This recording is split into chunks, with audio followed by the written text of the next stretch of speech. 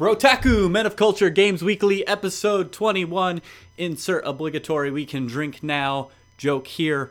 Recorded May 13th, 2020. I am one of your hosts, Aaron, joined as always by my co-host, Jordan. Hello. I'm getting into the flow of that. Like, Jordan is just how I have to say it from now on. It's true that they used to do that to me in high school, too. Whenever I walk into a room, they would go, Jordan, yes. That's my name. I had a dream last night that you were in, my friend, and we it was the weirdest dream, and I don't know why I remember it so vividly. We were at your dad's house, but it wasn't your dad's house that I'd ever been to. So I mean, maybe I'm just mind melded with you so much. Maybe it's his new house. I don't know. Either way, we broke into his secret basement where he had a pop machine that had Dr. Pepper 2 and Cheetos 2 that were unreleased to this point. And a bunch of cool video games and stuff, and he wasn't very happy that we got down there. So he was just gonna save it all for himself. I guess. I mean, it sounds like my dad. How dare your dad hide Dr. Pepper 2 from me? You know. He bought an Xbox One and he was like, "No, this is mine. I don't know what you guys are talking about." He bought the Xbox 2. And then he didn't let us play it before he moved over to Arizona. Anyway, we are also, dreams aside, we are also joined by, you've heard of him before. I guarantee we've probably mentioned this name on the podcast more than any other name. We are joined by our good friend, Michael. Hello. What up, Mike? Not a lot. I always love people who haven't podcasted with us a bunch, just throwing them right on the spot like that. Hey. You gotta do it. At this exact moment, other than being here as a star or a guest star on the podcast, I'm just kind of editing a map for our next play session. Ah, shoot. So, yeah, as we teased last week, we're going to be talking, Mike's talking, of course, about Dungeons and Dragons, I assume. So we're going to be talking, that's going to be topic of the week, something a little different here on the show. Maybe if it goes over well, we can make a board game podcast. That would be fun. Yeah, that could be interesting, too. Also sounds like a lot more work for me, so maybe not. We still have other shows we've been promising, so we got to get that anime show going, Jordan. We do. All right. Well, we've got a big show for you guys. Like I said, we're going to be talking about Dungeons and Dragons with Mike. We're going to start the Hollow Knight piano book giveaway. We've got big news, including Tony Hawk's grand return, Microsoft's terrible game showing that we talked about last week. It is so, I was so disappointed with it, fellas. We'll talk about it, but it was not good. Some good Sony news, I feel, coming up tomorrow. But first, we will start, as always, with what have we been playing. Mike, you're our guest. We typically let our guests go first. And everybody, hunker down. This podcast is going to be a long one. I've been playing a lot of games. I mean, we've been, with the pandemic, quarantine, whatever you want to describe it as, going on. A lot of people are home from work right now, myself included.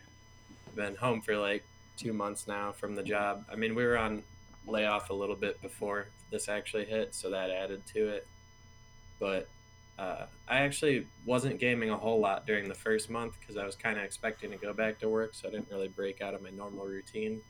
During that time, I was just playing a lot of Destiny 2 and World of Warcraft, and I was getting my reps up for flying and kind of got burnt out on both of those. And then my friend Shane and I started playing Division 2 again right before my main PC broke down, had some problems. And then after it seemed like we were going to be off for a much longer time, I decided to really dig into my backlog and get busting on some of those games that I haven't been playing, that I've been collecting, and that includes Spyro, the Reignited Trilogy 1 and 2. Haven't played 3 yet, though. Star Wars Battlefront 2, I finally picked up and gave a try after I heard about some good stuff of them changing the game the way it should be. I played Ni no Kuni, Wrath of the White Witch, the PS4 remaster with the 4K setting, Marvel's Spider-Man, Persona 4 Dancing All Night, which is a rhythm game and also kind of a short sequel to what was happening after the original installment of Persona 4. God of War, the PS4 game, Medieval Resurrection on PS4, Team Sonic Racing, Battlefield 5 and Horizon Zero Dawn. I just recently uploaded and started messing around with. And almost all of these games that I did on PlayStation, I got the Platinum Trophy for as well. So I put a lot of time into making sure I did everything. All right, so let's go through this one at a time.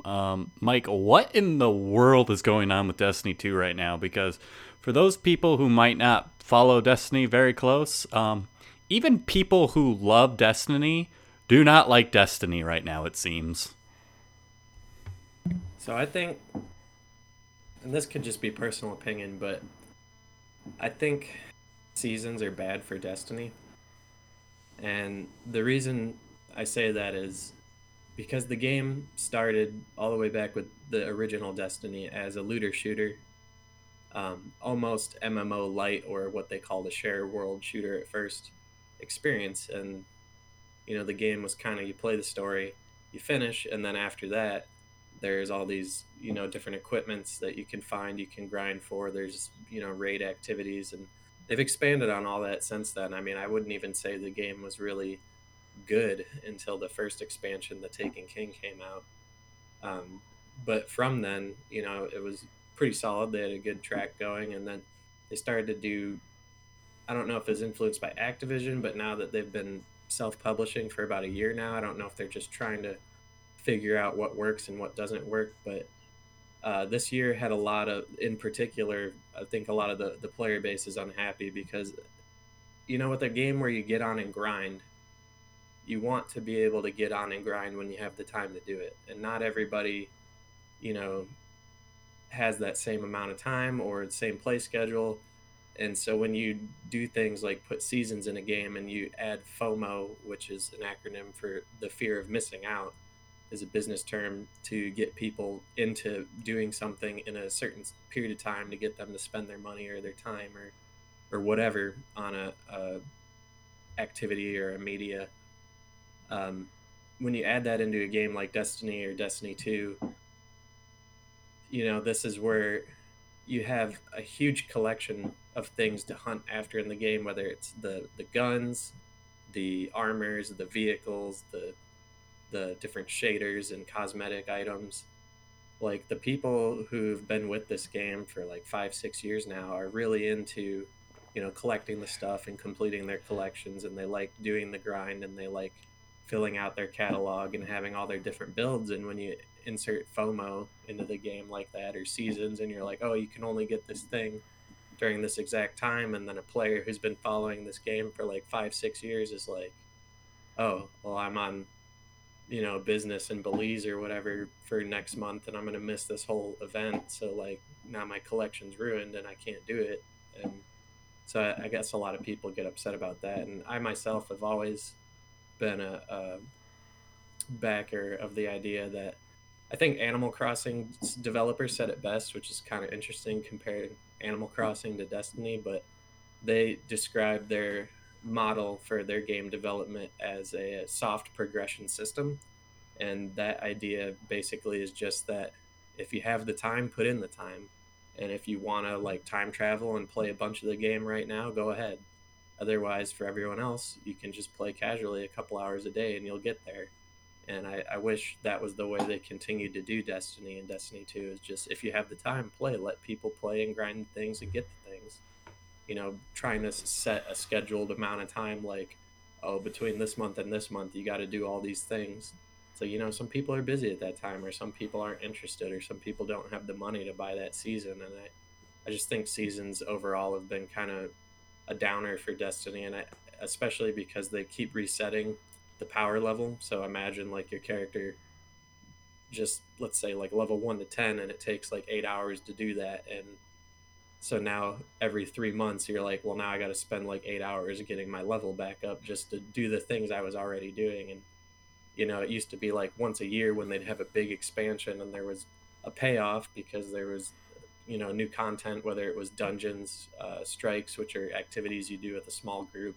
You fight bosses and solve puzzles, or raids where you get a bigger group and you solve puzzles, fight bosses, get rewards, PvP, whatever. But all those things together you used to be able to just do, and now it's like every 3 months you got to redo everything. And you're like, man, there's, and it's not that there isn't a lot to do in the game. There's tons to do in the game, but when you've been playing it a lot and they just keep asking you to redo the same things, you're just like, come on. And the final straw on this was this most recent event that they did. And I mean, I understand what they wanted to do, and it's kind of been a question in the Destiny community for a long time. Is there's the three main characters: the hunter, the titan, and the warlock. I've been a hunter since I began, just because frilly capes are awesome. And coming from a game like World of Warcraft, my characters always had a cape, so that was one of the main deciding factors. That, and I already knew people were playing warlock, so I was like, cool, I'm going to be the hunter then. And the newest event was called Guardian Games, and the whole point of it was to see, which class was the most determined, and to basically just set out and do a list of chores every day. And the more people who logged in and did the chores would add up to a meter, which they displayed in the tower, which was actually kind of cool because you could see like your flag rising or falling depending on the effort that your class was putting in. But I mean, that's what it just came down to, is it's like 3 weeks of logging in to do chores every day. Now I'm good. It's like, I just want to play what's fun. I don't want to, get on and do chores after I just did like chores, washing the dishes or cleaning the floor or whatever. Well, like, have fun. We kind of talked on the podcast, or before the podcast too, how we're like, and it's just the chores are not fun. Like if it was actually something engaging and fun to do, it would be one thing, but like just getting on and like killing a bunch of like X number of things over and over and over again just isn't fun. And I actually come with a different issue. I've tried to get back into Destiny, I guess if it's been about a year ago now, when we were doing a couple raids every week or whatever. And that was a lot of fun, but like you're coming at it from somebody that you're coming at it with the complaints of somebody that's kept up on it. As somebody who didn't keep up on it, because I kind of had to restart when I got my PC version, because I started playing PC before they did the account thing. So I had to like restart and stuff. And it's just, man, like what they ask you to do, the amount that they ask you to do to get even the guns you can still get to like be effective with, it's just way too much. And like my least favorite thing this game asks you to do is to go PvP, but then every time you die, you lose progress. Like that stuff just makes me want to like break my keyboard in half. Yeah, and that is one thing, and I feel sometimes they realize something's bad and they fix it, and that is one thing that they have fixed with certain exotic quests. For example, is like, oh, if you die in PvP, you get, X amount of progress revoked from your ticket, and I think some of those quests, they've retrograded that, or if they've rebalanced them so you get more progress than you typically lose, even if you go like 1-to-1 in a game. So as long as you're not doing like terrible, you get progress. But I agree, I don't think that's a very good way that they've ever done the quests, in terms of like just thinking about, I think it was when the Forsaken expansion released, they're like, oh hey, you got to go talk to this spider guy on the shore and to continue the main story. Or no, sorry, I'm thinking of Black Armory, which is the first DLC expansion to the Forsaken Destiny experience that came out. And it's like, okay, Black Armory just came out, cool, there's these forges, you got to go there and you got to hunt down these like items and forge these rare cool guns or whatever, using these like technologies that have been like stolen by the Fallen, and we got to get them back and get this like exclusive armory back into the Guardian's hands. And it's like, okay, go punch 75 guys. It's like, why? It's like, what does this have to do with any of that? It's like, well, I need you to punch 75 guys, otherwise you can't do it. Like, that was one of the dumbest intro quests to all of the content they've ever done. I'm like, I appreciate that they're trying to do different stuff, but right, like, man, it's so dumb. And like, again, going back to PvP stuff, I hate like kill 5 titans that are void. Like, and that might be like exaggeration, but it's such hyper specific stuff. And then if you get into a game that doesn't have anybody meeting that criteria, you're just kind of wasting time. Yeah, and that is one reason I gave up on like the Overwatch Platinum. I've been one trophy away from that forever, but long story short, somebody has to play Symmetra. Not a lot of people play Symmetra. You have to kill 3 of her teleporters. They've changed it so that she can put those down a lot more, but ultimately, like, again, people generally don't play her unless it's like they're the defending team, and then as soon as you push off like the first point, they change characters. And so I've just kind of given up on it. I tried a long time, drove me crazy. But back to Destiny, I 100% agree. Like, in this year specifically, they, they don't have the backing of Activision anymore. So they used to have help from like Vicarious Visions and High Moon Studios doing some of the programming and stuff for them for some of these seasonal activities. Now it's offloaded onto them, but I mean, they still have like 300 some developers, and their lead developer Luke Smith just came out saying that they're not working on Destiny 3 right now. They're still working on Destiny 2, and it's like, I know they're working on a new expansion, but at the same time it's like, hasn't this kind of been the conversation for the past like 2-3 years now, that like, if the game's not ready, don't force it out. Like, just finish the game. And this is kind of why I think me and a lot of the other players are sick of it right now, is just they want to implement this season stuff. And I don't know if this is 100% because of Luke Smith, but he makes it very well known that he's a Scarab Lord, which means you played World of Warcraft way back in vanilla and had tons of free time and basically did chores all day, every day, until the gates of Ahn'Qiraj opened up. But you didn't have to do that.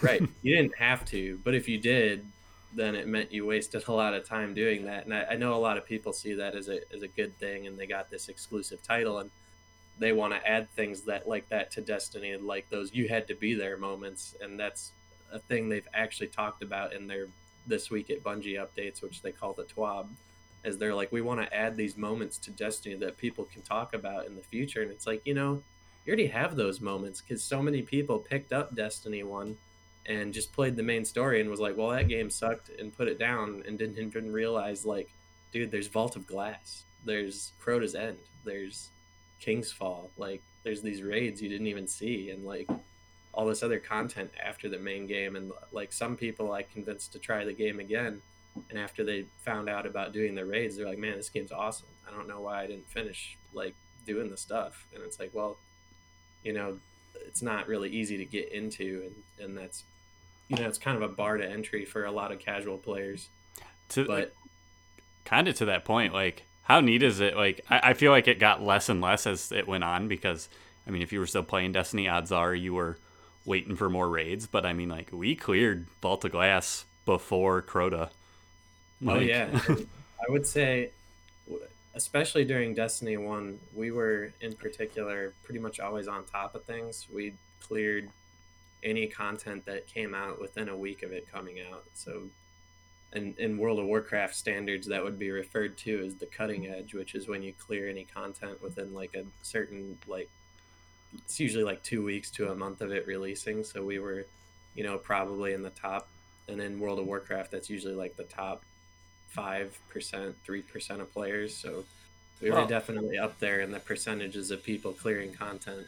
And while I have no doubt that we were in the top percentage, yeah, like Destiny, I also know, like, there's been a couple times where people haven't been able to clear a raid on day one, and people like lost their mind. That would never happen in World of Warcraft. Even the toppest of guilds, it takes them a couple days. Like, so yeah, I think it's definitely easier.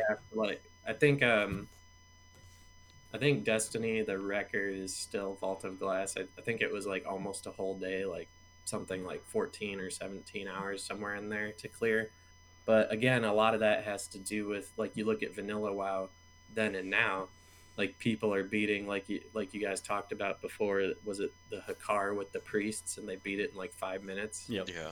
It's like a lot of it is just people know what they're doing now. And when Destiny first came out, a lot of people playing Destiny were people who'd only played games like Borderlands. Yeah, this was the first. Destiny was the first time a first-person shooter had mechanics like this. Right, they had raid mechanics, and they're like, "What the hell is going on? I don't know what to do." And like, so you had these people just trying to figure stuff out, and a lot of the people who did succeed at like figuring out the fights and making guides and stuff were people who did come from like the MMO space. Like, I know Dado does Destiny, played a lot of World of Warcraft, and even like the PvPer who's pretty famous is Real Crafty. He still actively plays a lot of World of Warcraft, I think specifically Classic right now. But I mean, so a lot of, and that's why they kept kind of mixing, saying, oh, well, it's kind of an MMO. We call it a shared world shooter, but now they're moving towards the it is an MMO thing because they have a lot more emphasis on stat points and character building. But we digressed a little bit, and it's not a bad thing. But back on the point earlier is that I think the reason why people are so upset, particularly right now because of what happened this year, and like we were talking about, is they want to create those you had to be there moments. And for me, I feel like that was just because we were there playing the game. Like Vault of Glass was there, and a lot of people missed out on it because they didn't stick with the game. And so if you want to do it now, you got to go back and like try to find people to do it, which actually there's pretty good thriving Destiny 1 community still, because a lot of people really prefer that content to what we have now. I don't understand how they have never just dropped the Destiny 1 raids, at least, into Destiny 2. And they need to. And the Division 2, just, I mean, granted, you have to pay for it, but they just did the Warlords of New York update, and basically all of New York's back in the game. I mean, you have to pay for it, but at least all the content's basically in one place. I don't think you can play like all of the missions from Division 1 in Division 2, but it's basically the play space is back, at least. Like, we don't even have all of the locations back from D1 yet. And a lot of that is because they've been wasting a lot of their, in my opinion, they've been wasting a lot of their development time this year creating seasonal content that disappears after the season ends. Like, they created the Vex Offensive, which is this kind of 6-player raid light activity where you have like bare minimum mechanics, such as, oh, there's this big boss and he has a force field, but to knock down the force field, you got to kill the ads. And then after you kill the ad characters, you can damage the boss. And so it was kind of like baby's first raid for everybody to do together to get the season's loot. And it was only available for like that 3 months. And as soon as that was gone, the activity is gone, the loot is gone. So it's like, you spent how many months and people's development time creating this just to rip it out of the game. And it's like, so one thing they use in business terminology that I hear at my workplace sometimes, more specifically from my dad who's in the skilled trades, is they talk about non-value added labor. And basically what that means is, if you do all this work and it doesn't actually add to the actual product's value, then the labor had no value added. And so basically I see what they've been doing with these seasons is non-value added, because if you didn't play during that season and you buy the season pass for this year, well, now all of that's non-value added because you paid for something that's not there. It's not in the game anymore. Yeah, and kind of like we were talking like with the Scarab Lord, like you didn't have to do it. So like if you want to have, like, you can have that feeling, but like, maybe like have the gun or whatever you're chasing still be there, but maybe if you did it during the season, give you a sparrow or something and have that go away. I don't know. And I think that is their current mindset. I believe that's why Luke Smith made that short video explanation about what they're thinking about right now, is because a lot of people are upset. And like you said, like the sparrows and the ships and the shaders, like they keep having these events and they keep tossing everything in the Eververse store, which is their microtransaction store. And before, you used to get like cool sparrows or ships or whatever from completing challenges. And now it's just, oh, hey, the winter event's out, so now you can get a snowball ghost for like $5. And it's like, well, why? It's like, why not just add it to the loot pool? And it's like, there's nothing to get in the loot pool. And the thing that they keep trying to do right now, and obviously people aren't having it anymore, is they'll drop a new exotic with every one of these seasons, and they'll be like, oh, you gotta log in and get this exotic right now, otherwise you're gonna have to wait till the end of the year when we add it to the loot pool. And it's kind of got to the point where it's like, so you want me to log in and do very incredibly specific chores, such as kill X amount of Vex bosses, or punch so many dudes, or kill this many guys with this specific ability in this certain way, and I have to do so many of those every day for this many weeks to get this weapon. And it's like, you know what, I'm just gonna wait till the end of the year when you add it as a random drop, because that sounds really boring. I completely agree. So we've got Destiny 2, first-person looter shooter. You've been playing the Division 2 third-person looter shooter. Mike, tell me a little bit, like, what's Division 2 doing better than Destiny right now, and what are maybe some things that Division 2 still needs to live up to with Destiny? Okay, so right off the top of my head, 100% things that they're doing better, and I think Jordan brought this up when you guys briefly talked about it in one of your episodes, is the mods for the guns. Yeah. Like Destiny, I have a huge complaint with their, I would say, economy, I guess. Someone in their development team like loves the idea of having this in-game economy, and that's fine. But when you have to basically do chores all day every day to get the materials that you need to upgrade or modify your guns just on a regular basis, you eventually can't even use the things that they want you to use. And Division 2 isn't really like that. I mean, I haven't played the end game, so maybe I'm wrong, but as far as the content that I have played, I've played through, the normal game and part of the Warlords of New York expansion, and it's like, oh hey, I got this gun mod. Now I can just equip it to whatever gun I want whenever I want. And in Destiny 2, it's like, oh, you want to equip the Rampage Streak mod to your gun? Well, that's going to be this much glimmer, and you're going to need, that gun's like low level though, so you're going to need to upgrade it. And this is one of my major gripes, is when they first introduced Infusion and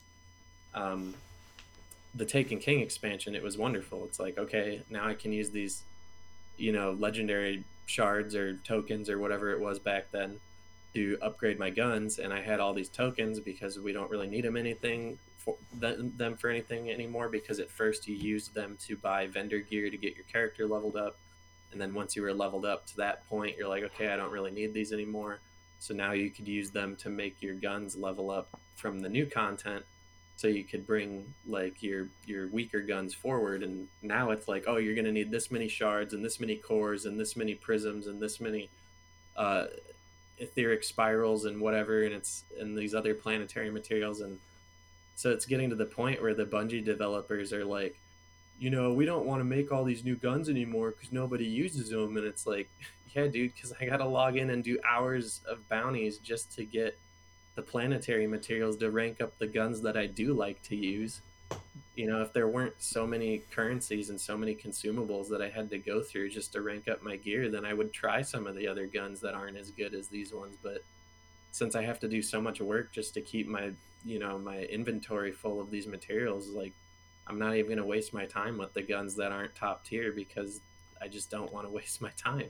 It almost the existence of a meta just kind of like it squashes like creative thinking when it comes to video games. Right. Like, And you're always going to find the thing that does the most damage and does the most work, and then if you do anything other than that, if it's not competitive in any way, then what's the point? Like, exactly. even if it plays a little or feels a little differently. Like, there's a couple of classes like that in World of Warcraft where the numbers are so close together that it's literally just a difference between like how you want to play. Like Arcane and Frost, they're really close together. If you wanted to play Arcane over Frost, and one's the other. yeah, exactly. And if you play Like, the other one's one 7 better, buttons, but this one's 3. yeah, if you play that better, you're gonna do more damage. Then again, Fire Mage is at the top of the rankings right now. It is #1 DPS in the game, and if you're not playing that, then you're losing like 8 or 9 tiers of classes in between like Arcane and Fire. And if you're not playing Fire, then you're doing that much less DPS, even if you like the play of Arcane or Frost better. which, in fairness, who would? The Fire Mage is the fun. And I can see where World of Warcraft classes and characters in particular are a lot more complicated, especially because of all the crazy systems they have implemented right now. Yeah. Like the Azerite armor and the corruption and all the other Titan forging and stuff you have to worry about. And it's just insane. And in Destiny, I feel like it's more simple. I mean, I could be wrong again, but I feel like we've had a pretty good system going for a long time now. Like, guns have certain archetypes. Those guns fall into like this type of gun shoots this fast, it does this much damage, and the only thing you have to worry about is these are the perks that it can come with. And I feel like the reason they're running into this issue, like you said, is there's always going to be a meta. People are always going to find out what does the most damage. And again, I feel like Bungie is wasting a lot of their development time making these seasonal activities that they're just taking out of the game later.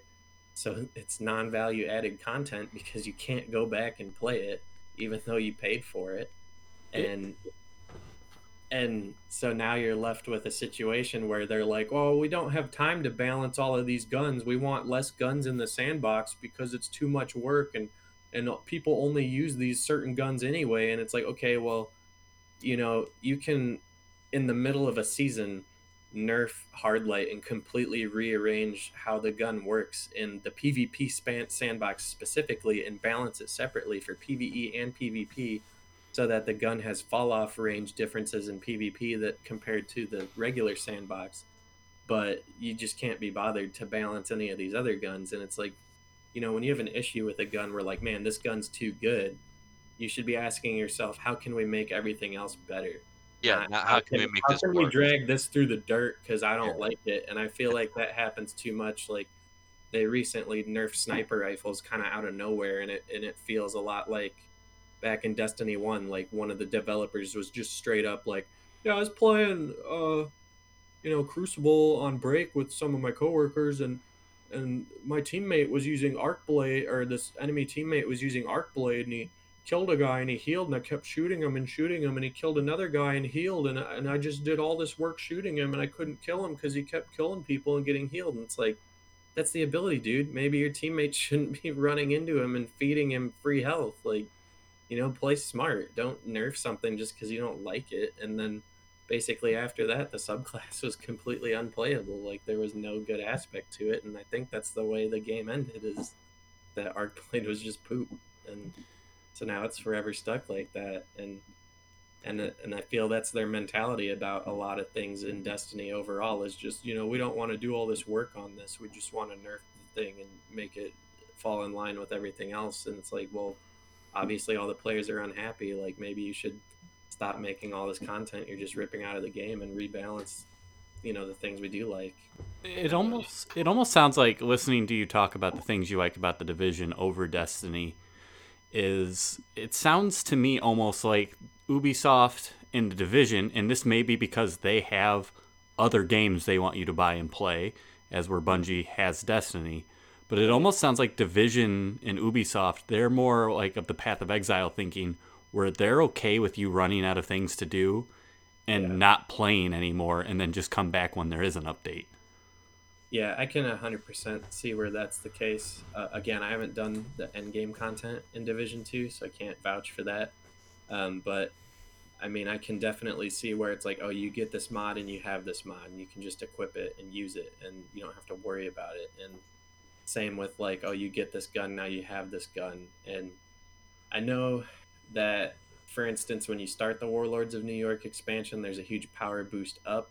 And I don't know if you can bring forward any of the old equipment, because I want to say I read that people were complaining that they didn't have some of the builds and stuff they used to have, specifically because they were talking about how the new raid is like ridiculous and difficult and they don't like it. And I think that's something they're still struggling with, is I don't know if Division and Division 2 have ever done raids correctly.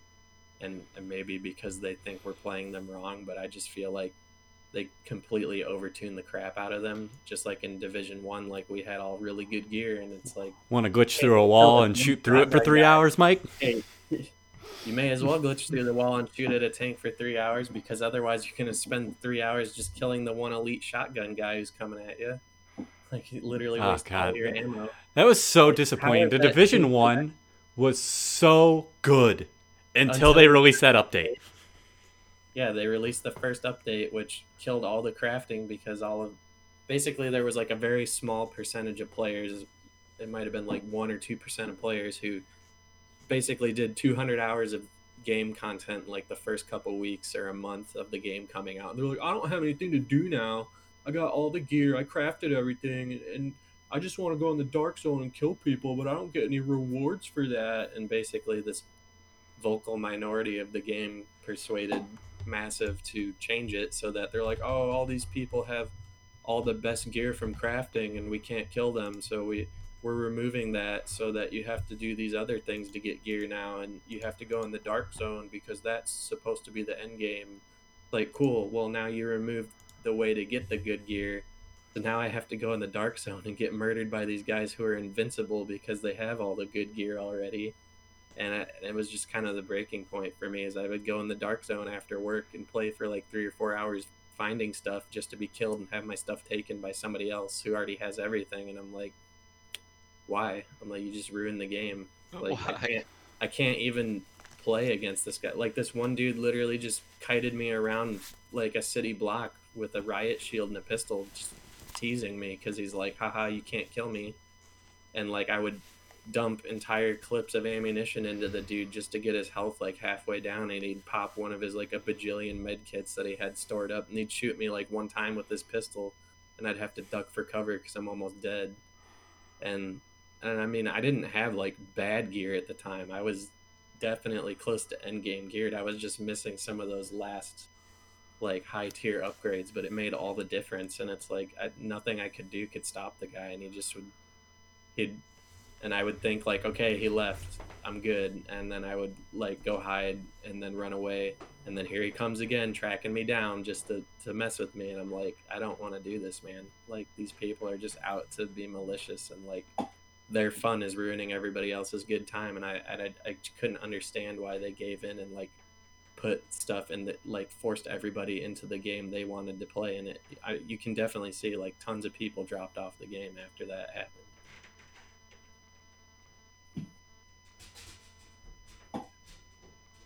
But I hope that in the case of Destiny 2 specifically, that they do stick to what they're saying. I mean, I kind of feel almost like Ian Hazakostas, or whatever his name is, from Blizzard, where it's like you really can't trust what he says. I feel kind of the same way a lot about what Bungie says sometimes too, because I mean, they regurgitate the same thing over and over. Like, yeah, we're listening, we're working on it. And it's like, okay, well, we've got people literally cheating on Trials of Osiris all day, every day, like, and that's half of the content for this season. And if you're on PC, you can't play it because you literally run into a cheater like every fucking time. Sorry, every It's time all right. every time you you know, try to do the activity, and it's incredibly frustrating. And you're just like, you know what, I guess I'm just not going to play it because I can't do it, because every time I play, either there's going to be someone with a fully automatic sniper rifle flying around through the air, or there's going to be a guy who infinitely revives when you kill him, so the match can't end unless your team dies, or there's going to be people who just DDoS you and disconnect you from the server. Yeah, And- and I could speak for like the Destiny differences, and not the Destiny too, from a novice's point of view, because I've played a little bit of each game between the Division 2 and Destiny, and granted, there's a bit of bias because I love third-person shooters way more than first-person shooters, especially when it comes to like outer appearances and stuff like that. Like, there's a big difference in like appearance-wise, Division and Yeah, because they know Destiny. you're going to be able to see your character. You got to be happy with your Yes, character not in only the that, division. it you can change like your clothes in the Division too. Like you can go and pick up clothes out of just like loot boxes and stuff like that. I always get happy when that music pops up and this little like light blue icon is showing up on the screen on loot, and I'm like, I just picked up this stupid hat, and I felt great about it. And then like you're building up this character in Destiny. It's something that threw me off immediately when I started playing Destiny. You start putting on all this cool armor and stuff like that, and you can never see it until like you look at your like equipment screen. And I'm like, I guess I look cool to everyone else, I Yeah. guess. And in Division 2, like you can put on armor and stuff like that, like knee pads and chest pieces and stuff like that. And there is a visual look to it, but it's minor. Like you're wearing like a bulletproof vest. Like, how much different can it get? Right. Like it's like, oh, this is a beige one, oh, this is a black one, and yeah, you can like mix and match and stuff like that. But ultimately, it doesn't really affect the way your character looks, and that's what I like. And also gameplay wise, like you were touching on before, like replayability is like, oh, you could do this stuff if you want. You could also not do this stuff if you want, and And I think a difference that I have an opinion there is like I just like being in the world of Division 2. Like just Mhm. I'll just be walking in the streets and I'll see something and I'll be like, "Oh yeah, I'm just gonna shoot like this guy's got a hostage and I'm just gonna free him." And Mhm. it gives me those like Spider-Man uh like crawling around New York and beating up bad guys that are like popping up on my mini map. Yeah. And it's not busy work for me and I get stuff from it, Mhm. but like I do it because it's fun, not because I have to. And Exactly. I And think like, if you enjoy the gameplay enough, that's the difference that pops up in your head. Is like, am I really doing this because I need to, and this is like something that will give me something that I want, or am I doing it because I genuinely enjoy the game? It's like One Piece filler. Like I'm gonna yeah, watch it because it's good, not because it's important. Like I yeah, like these which characters. is pretty rare for anime when they Yeah, actually include filler. exactly. I hate filler in everything, but when it comes to One Piece, I'm Yeah, just like like, I this is good barely. because I like it. You take that back. Piccolo and Goku driving cars is some of the finest anime ever made. I Dragon Yeah, Ball Z that is is the actually a biggest funny offender. episode, so that's fine. But like, I barely stomached my way through like the Naruto to Naruto Oh, Shippuden filler. Like, I didn't it is at the dookie. time I didn't know it was filler, and I was just watching it. I'm like, what the heck is going on? Yeah. I'm like, I thought he just left the village to go on like this big training thing, and now he's just like hunting down people's cats and making ramen and stuff. Like, and then later I found out it's filler, and I'm like, well, I've only got like 10 more episodes of it, so I may as well just finish it. But like, I It think one is of the most bad. egregious was Bleach's filler because Bleach they fell is off of doing infamous. the anime, and it's so bad. It is infamous for its filler. I heard it's coming back though, so hopefully, that'll be good. But Well, anyway, it's good when you like you can trick someone into liking something. I was yeah, about It's to like that say, you never knew you wanted this, but here you go, and you're like, this isn't what I wanted, but I like it. Thank we you. we are recording later in the week, so we don't have to worry about time. But I feel like we could literally talk about Destiny 2 and the Division 2 for 4 hours on its own. So let's wrap that up and move on to Spyro Reignited. Yes, I yeah. agree. I will say real fast for the summary of Destiny and Division together. Like, number one, both games should have the mod system where if you have the mod, you can just equip it. Number two, like Jordan just said about the public events or like things that are going on in the world around you, they need to feel like something matters and that you're going to get something for doing it. And I think Division does it better. Like in Destiny, you never see like any NPCs out in the world, and that's been a complaint since day one for me of Destiny One. Is, where's the other Guardian NPCs who are supposedly out protecting the world? Why aren't they out here needing my help? Why aren't they fighting with me? Like Do it yourself. have them out there like hiding behind a barricade, getting like shot to pieces, being like, please help. Champion. And then if like you want to keep the Don't resource even get me system in the game where you need a bunch of resources, start dumping resources on people for doing those events. And then number two would be, or I guess number three would be just less FOMO, less seasonal stuff. Make all the content playable in a game that's about a grind. Let people grind when they want to grind. Use the soft progression model that Animal Crossing uses. It's so much better for that type of game. And I guess overall that would be my like three main points that they need to work on. Do you think, real quick though, before we move on to Spyro, do you think that part of the reason that works for Animal Crossing though is like people who buy Animal Crossing know that they're getting in it for the long grind? And I mean, I They're suppose getting at this into it, point, Destiny 2 people would know that, but like, Oh I don't yeah, know. I would definitely say that anybody who's a part of the Destiny community has to realize that they're a hardcore gaming community. Like, I don't know anybody who plays Destiny like quote unquote casually. And there's a YouTuber called Aztec Cross who does Destiny, and he did a kind of decent video explaining it. Like, it's like you don't go in the Call of Duty community and expect people to log in and do like 8 hours of chores a week. They just log in and play team deathmatch all day. It's like in Destiny, players log in to do chores just to get the things they need to do those activities, and that in of itself is a quote unquote like hardcore gaming community. Like, people go way out of their way in this game to do random stuff to get the things they want or the things they need to do the content. and that just isn't there in other casual quote unquote games.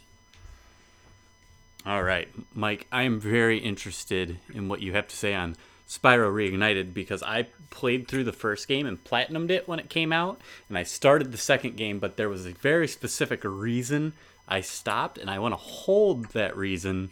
Since you've played more recently, I want to see if you mention it too. But go ahead, talk to me about Spyro Reignited. You've been playing 1 and 2, you have written down here. Yeah, I kicked off my backlog busting with a fun, easy platinum, which was Spyro Reignited, the first one. That game was really Reignited fun. trilogy is like the overall, like the whole Yeah. package. It comes with 1, Yeah. 2, and 3. Yep, 1, 2, and 3. I did the first one first, and then I took a break and did some other games. I didn't want to do them all at one time because I figured these are going to be like short, fun little bursts of enjoyment and like nostalgia, and I didn't want to blow it all at one time. I wanted to sprinkle them in here and there in case I had like a bad game, which in case I did at one point, and I was like, I need something fun and quick to just like get me happy. And that's just kind of how it is. I know you guys did the Burnout episode, and you're like, how do you like treat Burnout? And for me, that's like play a short, fun, quick little nostalgia game sometimes. Other times, like you guys said, is just to not game at all. But for me, I was making sure to save some of these games that were like little treats to get me I back do that on too. path. Absolutely. You're like, hey, I just ate a bunch of cabbage, so here's a brownie. You know? Ugh. And I really enjoyed the first Spyro. It was super fun. I had very little issues doing the Platinum Trophy. The only thing that gave me like any trouble at all was, I think, the supercharging and the tree chop. Yeah, Tree there chop. there was definitely, as opposed to Crash, there was a little more like nonsense work, I call them, in trophies, because like Crash was relatively straight through, but it definitely wasn't bad. Like it didn't make you want to Yeah. like not play anymore. Yeah, I agree. It definitely wasn't bad. A lot of it was just like either A, like fun little challenges to do during the level to get the trophies, or B, and more so in the case of the second game, is a lot of the trophies were specifically tied to the challenges that you had to do to get like all the collectibles in the level. And in 2, I will say, I think I enjoyed 2 more overall, but there were certainly some things I didn't like about 2 as opposed to 1. 2 introduces that greedy little money bags. Yeah, Yeah. Moneybags, I almost wonder if he's the true villain in Ripto's Rage. 'cause Oh yeah, Ripto's a 100% great guy in comparison. Yeah, like he almost 100% like lets Ripto take over, and even in like the introduction to the third world, He he's pretty all much sells it. Ripto shows up with a bag of bombs. He's like, "Yeah, I convinced Moneybag to sell me these, and now I'm gonna use them to steal all your gems again." And I'm like, "Great!" And like, I guess there's more game for me to play, which isn't a bad thing. But it's also like, you gotta have some common sense, dude. Like the dude kicked you out of your last mansion. Now you're gonna sell him bombs. Guess what's gonna happen? He's gonna kick you out of your next mansion, which is exactly what he does. Then you got to pay the dude more gems, which almost makes me wonder if it wasn't all set up from the beginning. Like, oh, you conveniently have this bridge that only you know how to unlock, and I got to pay you to use it. And oh, you got to happen to have this submarine in this area full of robotic sharks. I wonder who built those robotic sharks. Probably the only person with a bunch of money who could afford it. This game's great, man. At least at the end of the game, your friends beat him up and take your money back for it. I remember that too when I finished it back when I was a kid. I was like, "Oh, this is Elora and do it all over again." And you're Elora just like, and Hunter beat him up and take your money back and give it to you. So the issue I ran into with Spyro 2, and I never got around to Year of the Dragon, which is the third game. So my biggest issue I had with Spyro 2, and part of it's just the way the game's designed. So it's just like the overworld takes place in a castle. So like nothing, like you don't get like a visual sense of progression, which you do in the first one because you're going to all these different worlds and stuff. Like, and so things just got very samey. So like I was enjoying it, and I will definitely get back to it at some point. Like I think Toys for Bob did a fantastic job. Like it's such a minor complaint, but especially having just gone from platinuming Spyro 1 going straight into a playthrough with the intention of platinuming Spyro 2, I was just like, There's just not enough going on here right now visually to keep me interested. Yeah, I can agree with that. I don't know if the castle was inspired maybe by the success of things like Super Mario 64, which took place pretty much in a castle. But again, there's a lot more quote unquote visual progression in that game. Like when you unlock a new corridor of the castle, that corridor looks vastly different from the last one. And like you said in the first Spyro game, it's like this overworld looks completely different from that overworld. And I think the first world in Spyro 2 did it the best just because, like, yeah, you're in a castle, but it's full of vegetation and grass, and it's almost like an orchard inside of like a greenhouse or something. And then, like, you learn to swim and you go through this swimming tunnel, and now you're in this, like, tile filled temple and with water. And so you got that kind of progression, but then you get to the next level and it's just a castle, and every part of it's just a castle. And then the last level is like, oh, this is just some snow and ice and then a castle on top of it. And I can see where that's boring. I would say that was lesser of my complaints. But this is more of just a personal tick of mine, and that is backtracking. I hate backtracking. It's like if there's a thing there, I want to do it now. I just want to get it out of the way. I'm that player who's like, oh, you got to go save the princess. And it's like, oh, but my cabbages. And I'm like, don't worry, I'll get those cabbages for you. They're right there. And then I'll go get them. And then it's like, but they're like, oh, but you can't get the cabbages because you need to upgrade to walk through fire found in level 5. And I'm like, but then I got to come all the way back here, bro. Just do it yourself. Just, I'm in the same boat as you. In fact, most of it, like almost all of my complaints with for Battle for Azeroth right now is just like, just throw us a bone, man. Like they write it down in the lore. Like if you read like the quest stuff like that, like just teleport me back there. Like, sorry, adventurer, I don't have enough magic to teleport us back. Azeroth wounds are too great. I'm just like, just do it, man. Like, and there's backtracking done right and backtracking done wrong, in my opinion. Like, absolutely. Obviously, the Metroidvania style games do it really well. They coined pretty much the whole term backtracking, pretty much evolved straight out of those games. Same with sequence breaking.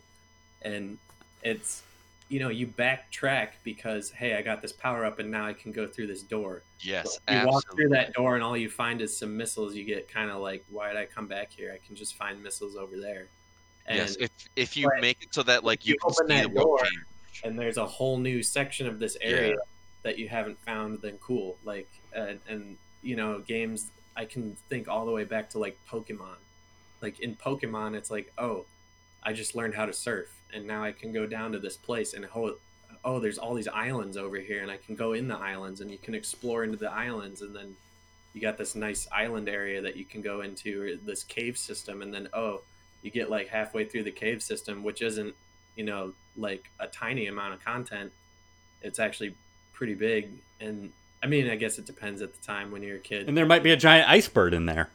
right? And then you got to go get rock smash and come back. But like usually the victory road in most games, specifically the older games, had like a second section to it. I know like in Gold and Silver they started doing that, where you would go back to victory road after completing the Pokemon League. I can't remember if it was the first or second time, but you unlocked Mount Silver and now you had this whole like second half to victory road that was this huge mountain that you could go through and climb through. And then I'm thinking specifically of like in the third generation Pokemon games, Ruby, Sapphire, Emerald, you had like the I don't remember exactly what they were called, but it was the sea caves where you could find the Celio and Snorunt that evolve into Glalie and Walrus. And they were only available at certain times because of the tide. Yes, and you changed my goodness. by going through the level and like hitting certain switches or like dropping boulders through the floor. And the other thing is you could also get like specific items. You would go through, I think it was called the Shoal Caves, because you had to collect shoals. Yes, it was the Shoal Cave. That's to what get it was. the shell bell, and you would craft this bell item, and basically it's this specific item you could only get from there by playing the little mini game in the cave. And oh my god, and I'm getting so nostalgic right now. And when you did damage, it healed you, and you're like, oh my goodness. And so it was like a huge payoff, because you're like, man, I went back to this cave. At first I thought nothing was here, but then I found out, oh man, I got this TM, and now I can change the water levels. And it turns out it wasn't just one cave. It's like 3 or 4 layers of cave, and then you keep going down, and you're like, oh, and there's new Pokemon in here, and oh, and there's this item I just got, and so it's like that's backtracking done awesome, in my opinion. Backtracking done bad for me is like Spyro 2. It's like, oh, you can't do this until you learn to climb. I'm like, okay, and I come back, and I'm like, I learned to climb, and they're like, cool, hit that switch, and I hit it, and they're like, all right, you're done.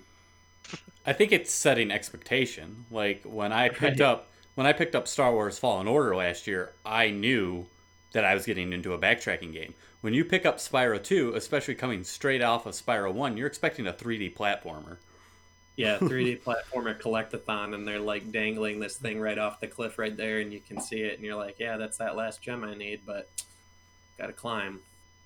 Climb, man. Now I gotta Gotta play grind. through X amount of the game just to like waste so many minutes of loading screens to come back and get that thing. And I mean, some people love it, but in my opinion, that's backtracking done wrong. I can't knock it too hard because it is a remake of a very older game where collectathons were kind of the new up and coming thing at the time. But you know, I feel they could have done better. I'm not saying they had to We've change grown it. since then. We could just Yeah. could just leave it at that. I'm saying, I will say, if seen they better. decide to make a new Spyro game for like PS5, do backtracking done right, and have like an awesome overworld, and when you get the climbing power up, make it so that there's like a whole mountain that you can climb on now. Once you climb up that ledge, instead of there just being like a switch to hit Well, or a lamp to light or something. like a new game like this, it'll be interesting to see because right now the thought is there's the rumor that the new Crash Bandicoot game is coming out. That sold well. I don't know how well Spyro sold. I know it wasn't as well as Crash, but I don't have exact numbers. It'll be interesting to see, though, because the team that did the Crash remake, as we'll talk about in the news, is doing another game right now. So the rumor is if that Crash rumor, the rumor on top of the rumor is if that Crash rumor is real, it's probably Toys for Bob, who did this remake, is probably making the new Crash game. Yeah, and they make good games too. Like not only did they do the Spyro remake, but Toys for Bob is also probably famous for doing Skylanders. Yeah. I don't know how much you guys play Skylanders.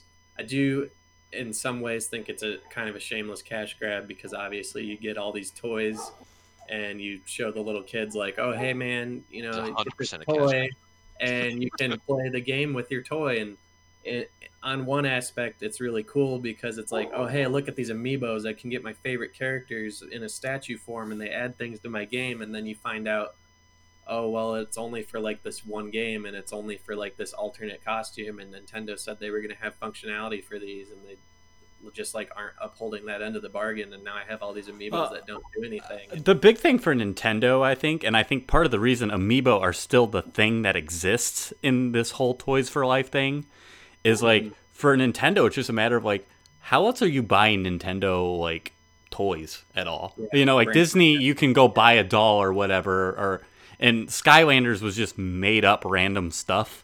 But like Nintendo, it's like if I want like a statue of Mario, it's easy to go buy an amiibo. Right, and I don't see why they don't cash in on it too. Like Skylanders, I played specifically Skylanders Imaginators, and I actually thought it was a good game. I will say I don't like that they advertised in the game, like, oh hey, this is the wind level.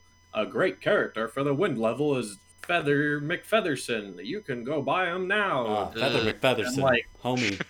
and I don't know if that's obviously not a real name for I a character. know, I know. But I mean, like, not only are you paying probably like $60 for the game, plus the pad, plus the like figures that come with it, which is okay.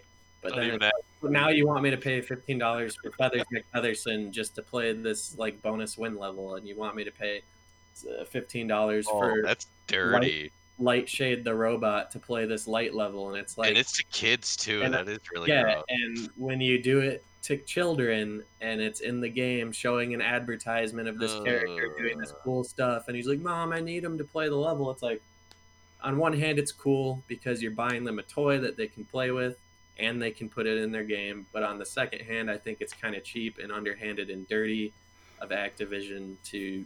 I definitely 100% think it's them who influenced on them because we didn't see anything like that in the Spyro remake, which they made. And they're just like, oh yeah, look at all this stuff you can get, but you got to go buy it. And it's like, okay. The game itself was fun though. I played it.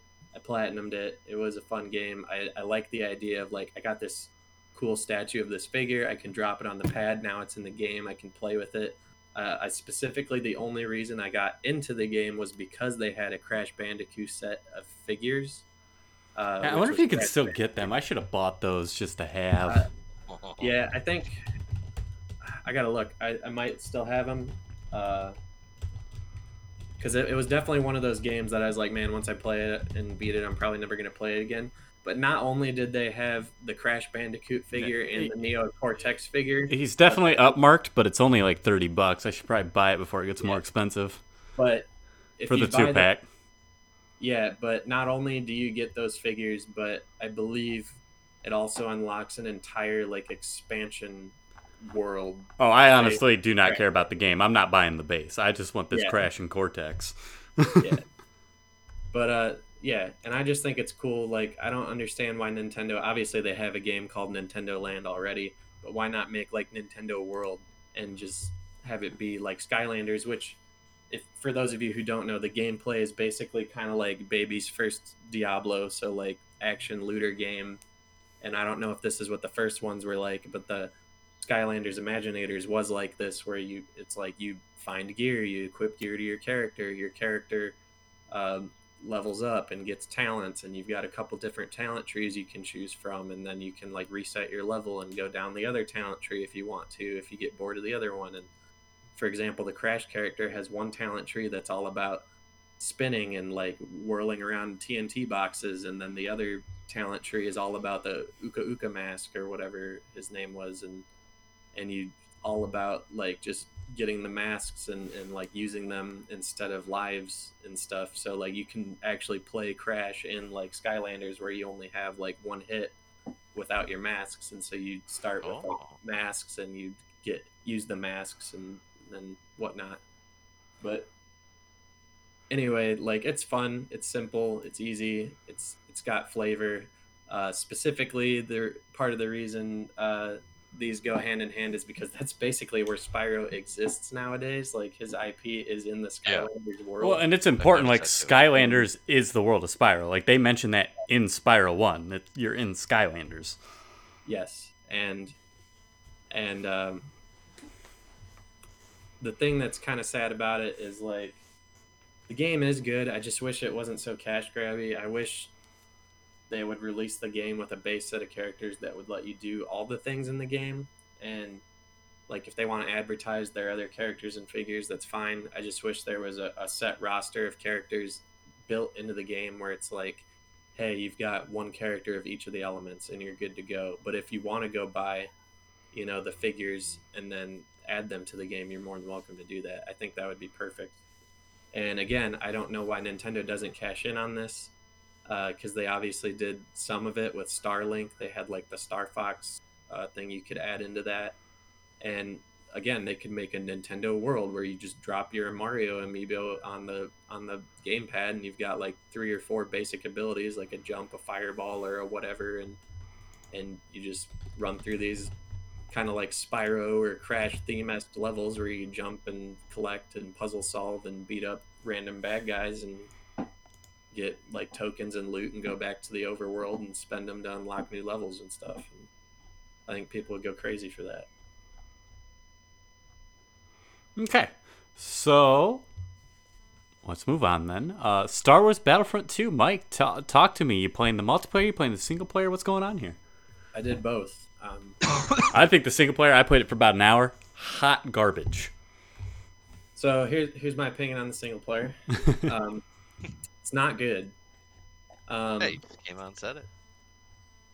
I can say, from having played all of it, plus they added like, I think it was 3 missions after, because obviously when the game first came out, people are like, you didn't finish the story.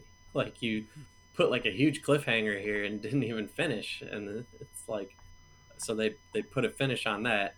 And hashtag spoiler alert, if you don't want to know the ending, pause now and skip forward about 5 seconds. They cliffhanger again. And then, I don't think you should spoiler that. I think you. I think you're saving people a lot of time. Yeah, they do it again, and it's so frustrating. And I'm like, why? Like, and the worst part is like the idea of the overall story is a good one. Like you have Like every Star Wars finally, game, yeah. like finally, you're a character from the Empire who's lived as an Imperial in the Imperial like homeworld. Who's like, yeah, I love the Empire. Screw the rebels, and the Empire's so great. And then basically the whole story is that they see like what the Empire's doing to other people, and Be then ashamed if that changed in 3 missions. Yeah.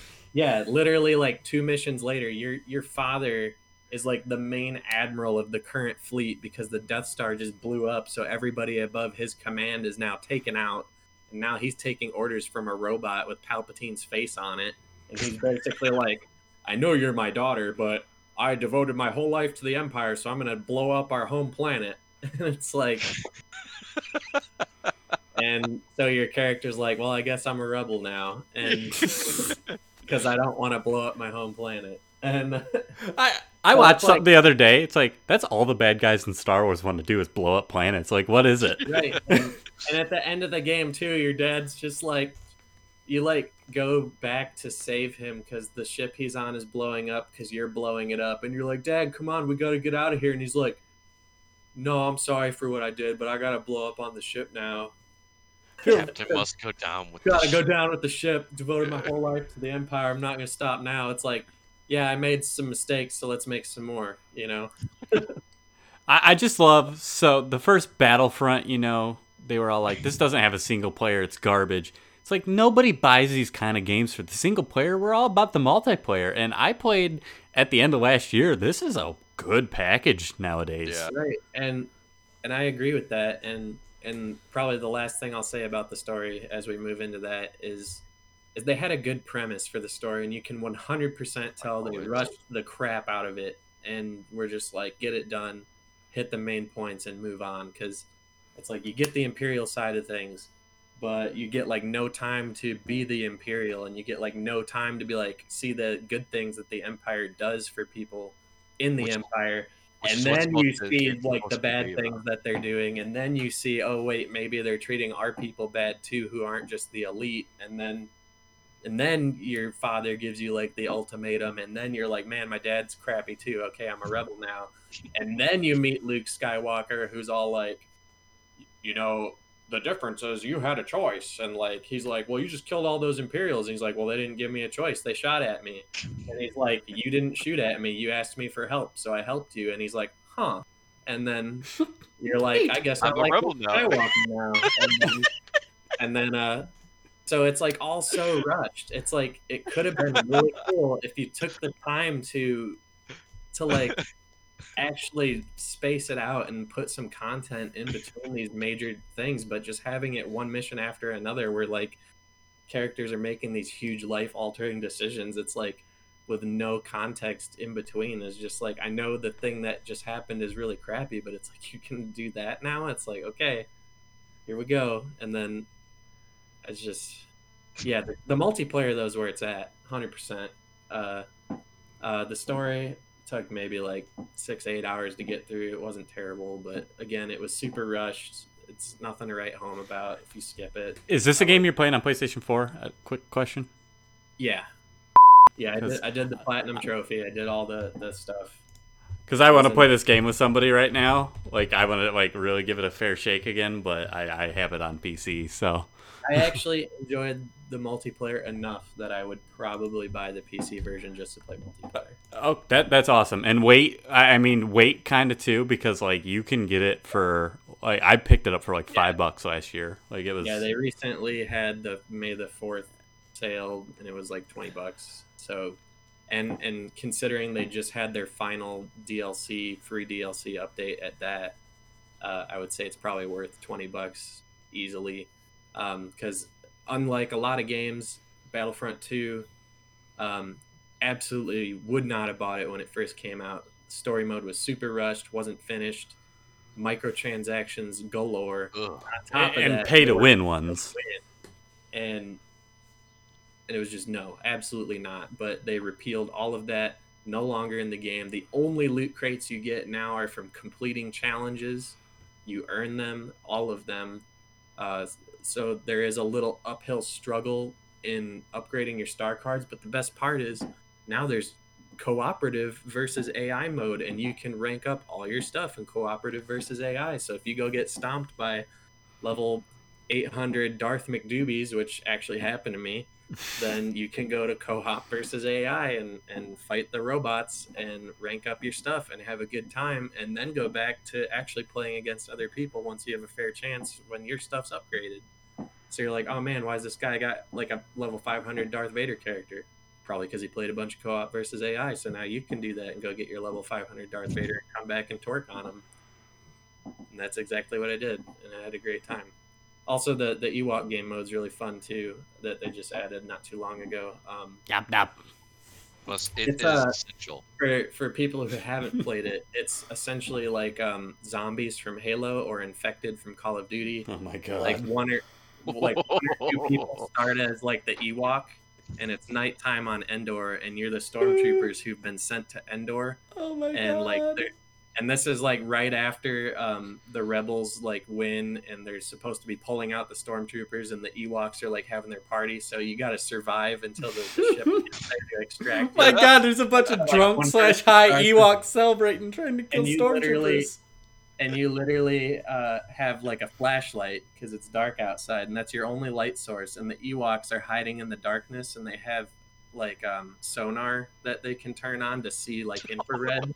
So they're hunting you like predator in the darkness, and like as they kill you, that person becomes an Ewok, and so then more people become Ewoks hunting the stormtroopers, and it just turns into this huge mess of like there'll be stormtroopers running off into the distance trying to get away. There'll be like groups of them like back to back just gunning into the grass trying to get the Ewoks, and they're just coming out of the darkness, spearing them in the butt or throwing their what I call their like juju flies at people. And then they also have a battle horn that makes them, I think, do more damage if someone plays their horn. So you'll just be hiding in the dark, and you'll like be flicking on your flashlight, which can only be on for like a certain amount of time, and you'll be turning it back off to try to save battery and charge it back up, and you'll be like, man, where is he, and if you're wearing like a headset, easily the best way, because you can start hearing like footsteps coming around you, so you're like, oh my god, I hear footsteps behind me, and then you'll just hear from the little Ewok horn, and then just a horde of like Ewoks swarm Yap, you. yap. And you're just and you're trying to get them down. You're getting swarmed by these little teddy bears with spears killing you, but then you get to be an Ewok and kill people, so it's great. Awesome. That might be the best sales pitch I've heard for a video game. I was about to say, like, I'm gonna. Survive after a certain amount of time. One of the Imperial like troop ships comes down, and that's the end game goal for the stormtroopers, is to get on the ship. After I make sure I have enough room on my computer to save a 9-hour podcast, I'm going to re-download Battlefront 2 and play that. Yeah, it was a super fun game mode. Just the multiplayer in general, I would say, is super worth it. If you can get the game, I bought it for like $25 on sale, and then like a month later it went on sale for $20. Like Aaron had recently. I seriously, on PC, I picked it up for $5. So. Yeah, and all of the content was added for free, which they promised from the beginning after the mess up at the beginning with the pay-to-win microtransactions they removed, and they have stuck to their word since then. So 100%, I would say it's worth it. They stuck to their word. They fixed the game. The single player is nothing to write home about, but if you got like 8 hours to kill and you want like the new trilogy Star Wars level of storytelling, there you go. You got some more Star Wars. But do you want bad Star Wars? Pick this up. Rebellions are built on hope. Now it was worth it. Michael Tapaner, a game I have nothing to say about, but I'm very interested in. I've always loved the art style on this, being like a Studio Ghibli game, like kind of thing. Ni no Kuni, Wrath of the White Witch. Fantastic. Thank you. I was just getting up to put my glass away. You're just fantastic. I was like, oh no, you got to keep going, please. Yeah, it's the best way to describe this game would be something like Final Fantasy or Dragon's Quest meets Pokemon. And in terms of like the overall like what you do in the game, you've got an overall kind of like fantasy storyline of, oh hey, I got to go to this fantastical world. There's magic and monsters and so on and so forth. The game is set in 1940s, like Detroit, Michigan. They call it Motorville. You're this little kid named Oliver. You and your buddy, he's like a mechanic building a car, and he wants to make the best car. And you both want to like grow up to be like car mechanics and car designers, and because you live in Motor City, and then all of a Is this sudden, game the like prelude to Final Fantasy 15? maybe, and then no, I think it's the precursor to Ni no Kuni too. But no, what ends up happening is you're like quote unquote the chosen one, and this evil witch from another world's like, oh, we can't have that, and so she tries to kill you, and it goes wrong, and you're testing out your buddy's new car breaks, you fall into a river and start drowning, and your mom all of a sudden realizes you snuck out of the house because she pieces together like things you were saying earlier about her going to bed early and stuff, and so she goes looking for you, and she sees you like drowning, and she like dives into the water to save you. Well, your mom has like heart problems and dies of a heart attack because she saved your life, and you put her through like a huge stressful encounter, and so now you have no mom, and you cry, and you cry on this doll, and the doll comes to life because you have like magic tears, and that doll is one of the characters who's going to be with you the whole game. He's awesome. His name is Mr. Drippy, Lord High Lord of the Fairies. It's quite tidy, ain't he?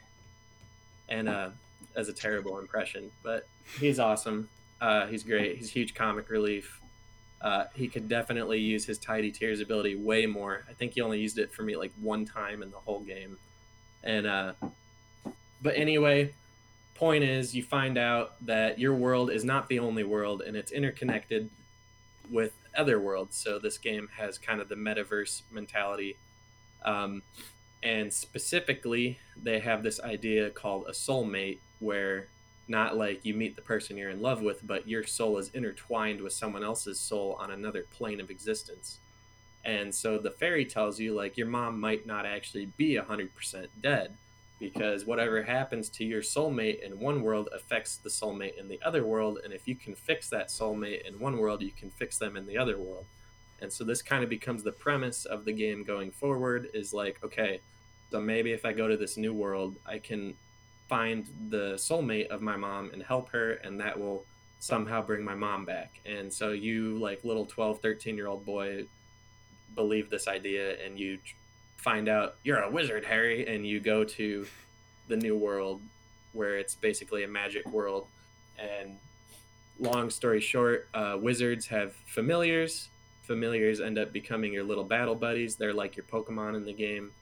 You can catch them. I wouldn't really say catch them. They call it taming. And basically, instead of getting like Pokeballs, for example, and throwing them and catching them, you later on get another character in the game who specializes in taming familiars, and you use them to serenade them into becoming your friend. And the way that happens is each of them just have a % chance at the end of a battle. When you beat them up, they're like, hey, you're really strong, I want to be on your team now. And then you can accept them if you want. Story's really good. Awesome story. Tons of stuff to do in the game. The biggest thing about the game that I like is there's tons of creatures, 250 plus and more to see, you could say, familiars in the game. That's including, obviously, that just like Pokemon, they can evolve, or what they call metamorphing in this game. You start with a base guy, and then it evolves twice, but the final form can vary between 2 different ones. So each familiar has like 4 different total forms that it could be in.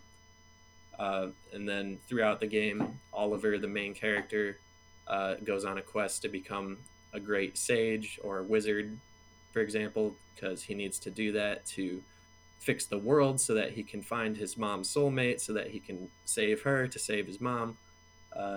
And you go on this huge quest, and then later you find out that the person who did this to you was the White Witch, and then you're like, hey, we should probably stop her. And then you go to stop her, and then, yeah. So definitely total like Final Fantasy, Dragon Quest-esque storyline mixed with Pokemon-style gameplay. It's not really 100% turn-based. I'd say that the gameplay is more kind of like, I wouldn't say like Dragon Age 100% because there are instanced battles, but they put you on like a little field that you move around on actively, and you kind of hit buttons in time with what's going on. Okay, interesting. Okay, yeah, neat. So, moving on to a game I can say something about, Marvel Spider-Man, Michael. Yes. Still digging through this, huh? So I've never played the DLC for this. I'll admit that. I have not either. Okay, so we're coming at it with a neutral spot. I played through I've beaten the main game, but not anything extra. Talk about it. I haven't played it. I bought it the day it came out because Alexis was out of town the day it came out. So I was like, this is awesome. I played it for like 8 hours that night, and then I like put it aside for like probably like 6 months, and then got back to it and finished it. Yeah, I had a super fun time with it. I love Insomniac, the developers who made the game. They do a great job on pretty much any game that they touch. They have a really good balance of not only gameplay, but also storytelling, and I believe humor. And I think that was a perfect fit for the Spider-Man universe. I specifically love their Ratchet and Clank series. And when it was first announced that they were doing a Spider-Man game, I was like, oh my gosh, perfect. Like, Peter Parker's all into like the comic relief and the quips. And so is Ratchet, and it's going to be perfect. And it was perfect. With Insomniac, you mentioned liking those two things. I love those two series too. Like, it's awesome that Insomniac is a 2-studio company now owned by Sony, who own the video game rights to Spider-Man and Ratchet and Clank. I mean, odds are they're a 2-team studio, I should say. Odds are they're working on sequels to both the Ratchet and Clank reboot and the Spider-Man game. Because I know the movie didn't perform well, but the game performed phenomenally. And Insomniac also originally made Spyro, so again, that's why that's so good. I mean, yeah, they don't have that anymore. Obviously, that's with Activision, but I wish they could get that back. Ratchet and Clank and Spider-Man, they probably don't need anything else, but I would love to see them try their hand at a new IP. I think, wasn't it Knack? Didn't they make Knack? They did not make Knack. They made Sunset Overdrive. Okay. I was going to say Knack was a letdown. No, Knack was a Sony IP. Like, Mark Cerny, who, like, makes the consoles, had a hand in Knack. Okay. Because I think they said somewhere, like, someone who worked at Insomniac, or they, like, modeled the game after Ratchet and Clank's art style in a way, and I was like, this did not live up to expectations. But yeah, Sunset Overdrive, I've got that on Xbox, want to play it. I'm super down to do that at some point soon. I haven't touched much of my Xbox for reasons. That game is in such a fascinating limbo. Real quick, before we go too much more on Spider-Man, Sunset Overdrive is... Insomniac owns the IP, but Microsoft owns the publishing rights. And Insomniac is now owned by Sony. So Sony owns a company who owns an IP that can only be published by Microsoft. Yeah. It's like in limbo. It's kind of sad. I wish exclusives weren't a thing, but here we are. I mean, at least with Xbox, they're releasing all their feature games also on PC. So I was about to say, stop buying consoles, folks. PCs is where it's at.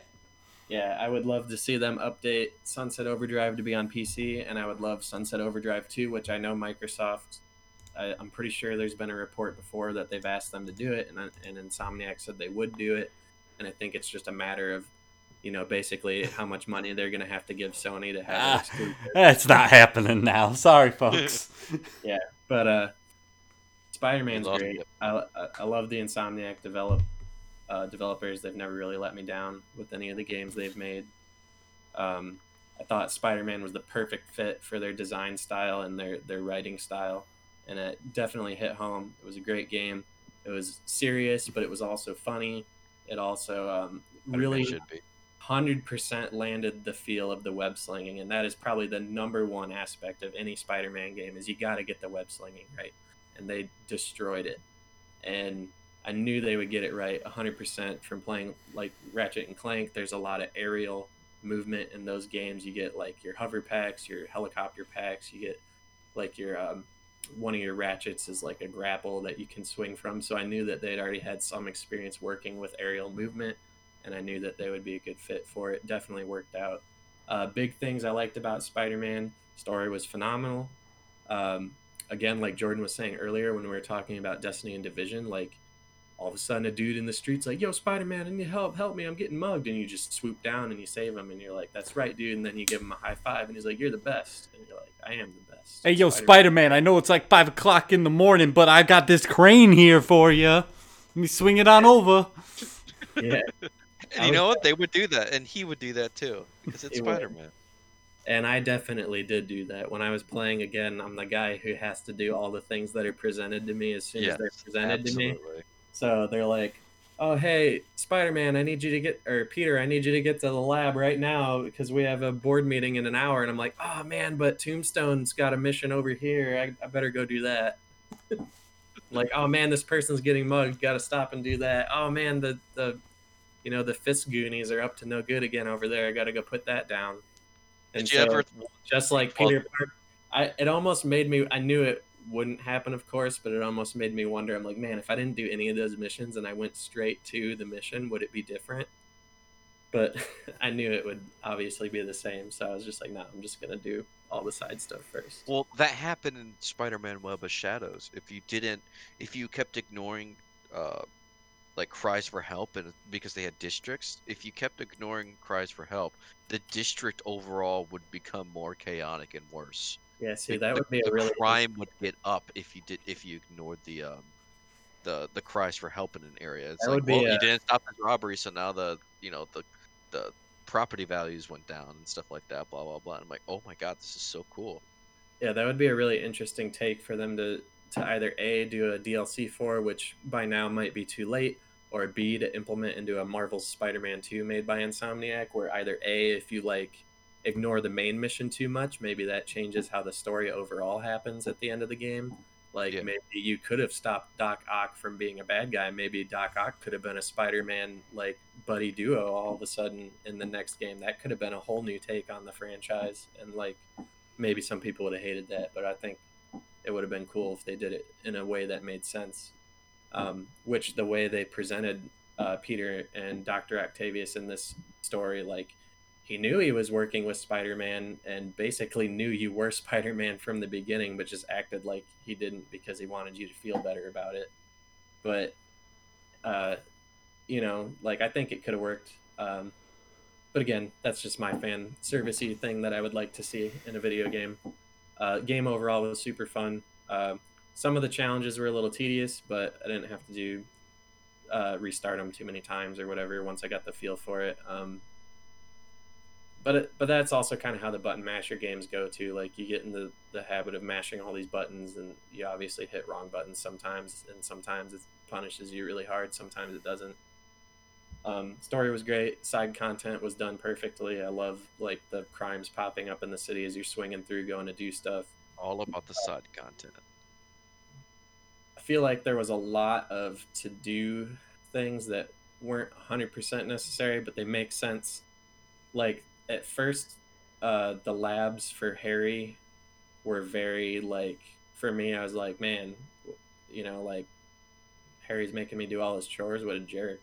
And then later you find out what actually happened to Harry, and you're like, oh my gosh. But, that's not as big of a payoff to me because it only deals with the very end of the game. And I won't say exactly what it is because I don't want to spoil that for people who do want to play it, because I already, unintentionally spoiled the Doc Ock thing. But anyway, I think a lot of people saw that coming because that's kind of the whole premise of the main part of the game. Yeah, you hear Doc. No one's going to be surprised to hear that Doc Ock's a villain. If you played the Spider-Man game, Doc Ock's a villain? What? It's like, oh no, Lex Luthor did something bad. And you're like, did you really think like they were gonna pull a fast one on you on this one? Like, oh no, the Joker kidnapped or murdered somebody. If anyone, if you went out and said like, hey, look, Doc Ock's not the villain of this game, he's actually a good guy, that would be a huge spoiler. And that's what I'm saying. That would have been a crazy twist. Is it like, imagine an alternate ending where you do show up on time all the time to the meetings and skip the side content, and the city hates Spider-Man more, but you save Doc Ock. And in the second game, now Doc Ock is a playable Spider-Man buddy duo character, and you can do like co-op levels and stuff. That'd be crazy. Yeah, that would be the. I would have such a chubby for that game. I would get mad if someone spoiled that for me. How did you feel about Spider-Man, Aaron, since you played it? I really liked it. I don't know a ton about Spider-Man lore, but I enjoy that.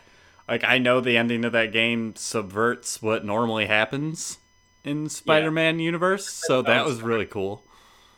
I actually, one thing I did do, I don't know if everybody else did this, but obviously some of the crimes get a little monotonous when you're doing the platinum trophy. You have to complete all the crimes I didn't platinum it either. in the whole game. So some of them get a little tedious where it's just like, okay, I gotta stop, 5 crimes in each sector, and I'm like, okay, I'm gonna do them all now. So I would just go do all the crimes, and I would swing up and down Manhattan, like looking for people doing bad things and stop them. And it's like, okay, you stop so many cars, you stop so many muggings, you stop so many thefts, you stop so many bombings, and it all just turns into the same crime over and over again after a while.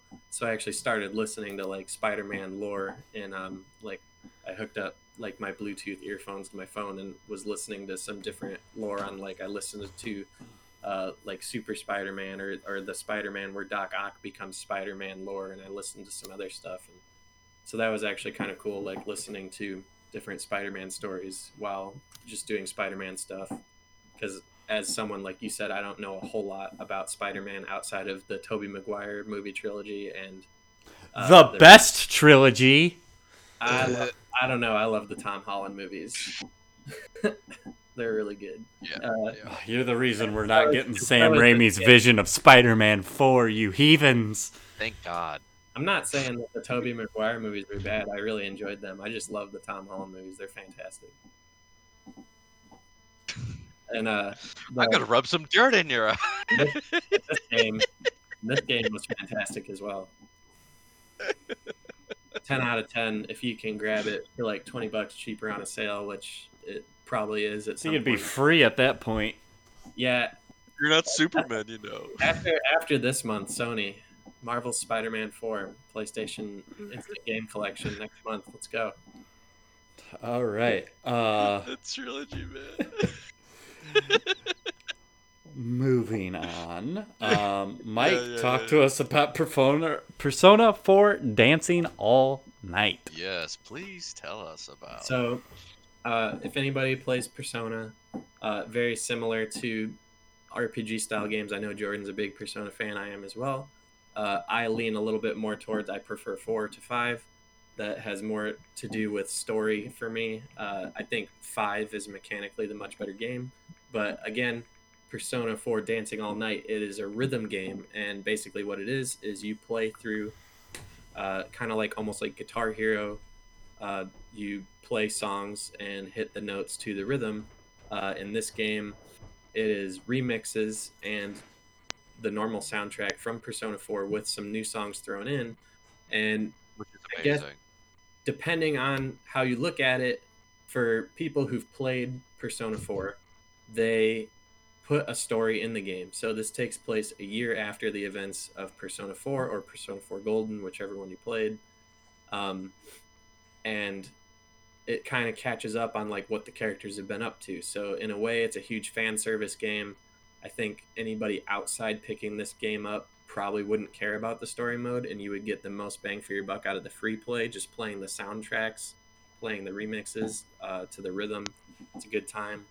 But if you are a fan, if you have played Persona 4, you're going to love this game. It's 100% for the fans. You get like a story follow-up of like what's happening a year later. A crime happens where in Persona 4, basically the main premise is there's an alternate world to your world. You access it through a portal, which happens to be a television.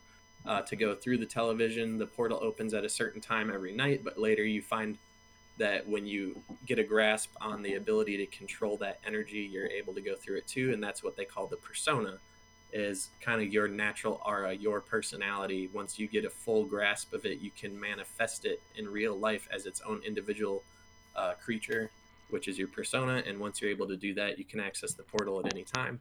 Something like that starts happening again a year later, but it's a completely different entity this time. It's not the same crime, but similar things are happening, and you got to connect the dots, figure out what's happening, and then all of a sudden a bunch of people, your friends, go missing, so you got to go look for them. You end up in the world, and the main twist is, and I can say this is probably why people wouldn't like it, is it's not an RPG, it's a rhythm game. So instead of, grinding up and leveling your character and fighting dudes, you're dancing and you're doing rhythm. And the reason why is because in Persona, the world, just like Persona 5, the palace is built for the person that it belongs to. And so this world is a stage, and it's built by a creature that thrives on the heart and bonds. And so they want to create a world where there's no harm done to people. So they literally have a world where people are the shadows are the monster characters you beat up normally in Persona. That's what they call them. They're tied together with ribbons in a crowd, so they can't attack you. They're chained up, but they're standing in front of a stage. And basically what ends up happening is you get forced up onto this stage, and you have to convey your heart or your emotions to the shadows to make them feel again. Otherwise you get grabbed by the ribbons and get pulled into the shadows with them, and then you lose your sense of self and you become a part of the shadowy crowd and get lost forever.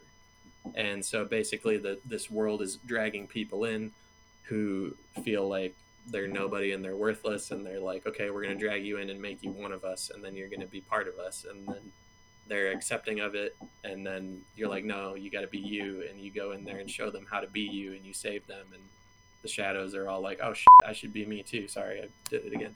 Anyway, I'll do better. But trust me, it the game. took me a while. They also made one for Persona 3. It's called Dancing in Moonlight, and they also made one for Persona 5 called Dancing in Starlight. I'm definitely going to do Persona 5 Dancing in Starlight at some point because I love Persona 5. If you like rhythm games, it would be probably a super good time just in free play. If you played Persona 4, I would say 100% you got to get this game at some point. It's just fan service galore for people who like Persona 4. And also, 3 and 5. It's worth mentioning because people have probably seen Joker in if you watch Super Smash Brothers, he's a character in yes, he's a character in there now. He's DLC. Persona 4 and 3 have their own fighting game, and they're also in crossover games like Persona 4 Arena and Persona 4 Arena Ultimax. Yes, exactly.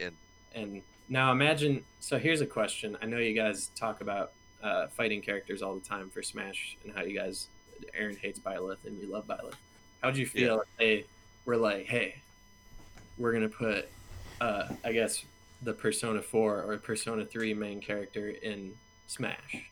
It would have to be Persona 3 because Persona they've already crossed over with the Persona 4 main, Yu Nakamura, I believe, is canon name. Yu Narukami. Yu Narukami, yeah. He is already in the Blaze Blue universe crossover stuff because the sprites, I think they just use the same exact sprites and stuff like that from Ultimax. Yeah. And they transferred it over really quickly. The main character in Persona 3, for lore reasons, is not in the Persona 4 fighting game. Yeah. And I think he would be a good addition, but they would have to do things completely different than with Joker. They would have to implement the wild card into the game. I wouldn't. I'm sorry. Finish up. They would have to kind of like what they did with Byleth. Fire Emblem is such a modular game. You can make your character do. You can make Byleth do anything in that game. Honestly, you can make her be a ranged character or mage or melee with axes or heavy armor and stuff like that.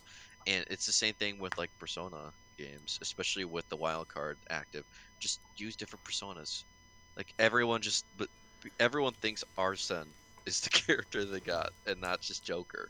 And if you can kind of mix it up a bit, you can keep Izanagi, who's the main character from Persona 4 is whatever.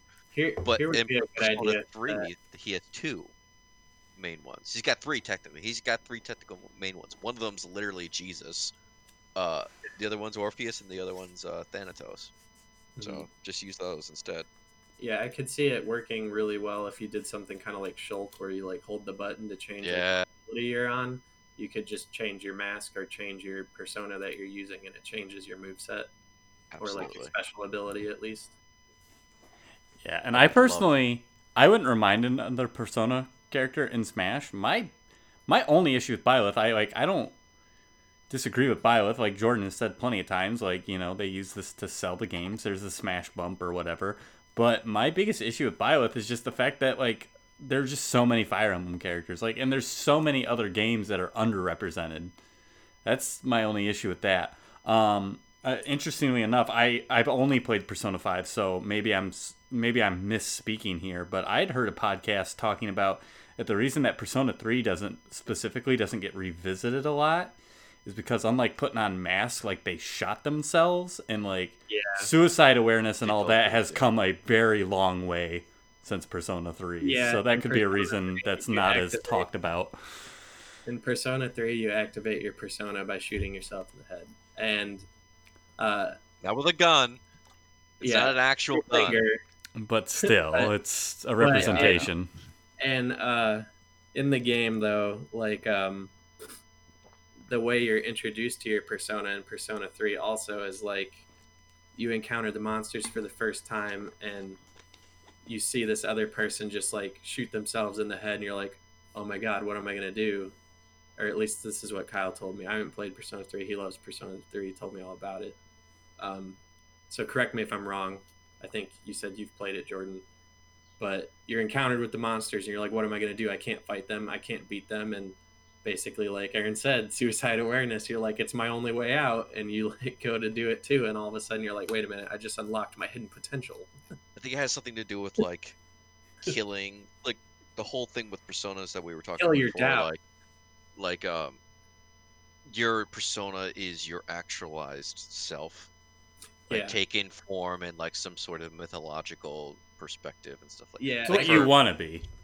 Yeah, it's who you are inside, without all like the hubbub of that society, that the doubt or the I could see that being the emphasis in Persona 3. Like the reason you shoot yourself in the head is because you're killing the doubt in your brain or something about who you really are or something like that. You know, I could see where that was the metaphor at the time. Yeah, you're like killing the visage of like that you have who everyone else thinks you are. Yeah, exactly. And like that your actualized self comes out afterwards. But it's very metaphorical, but I can see why it would be kind of a pain to like diagnose with other people.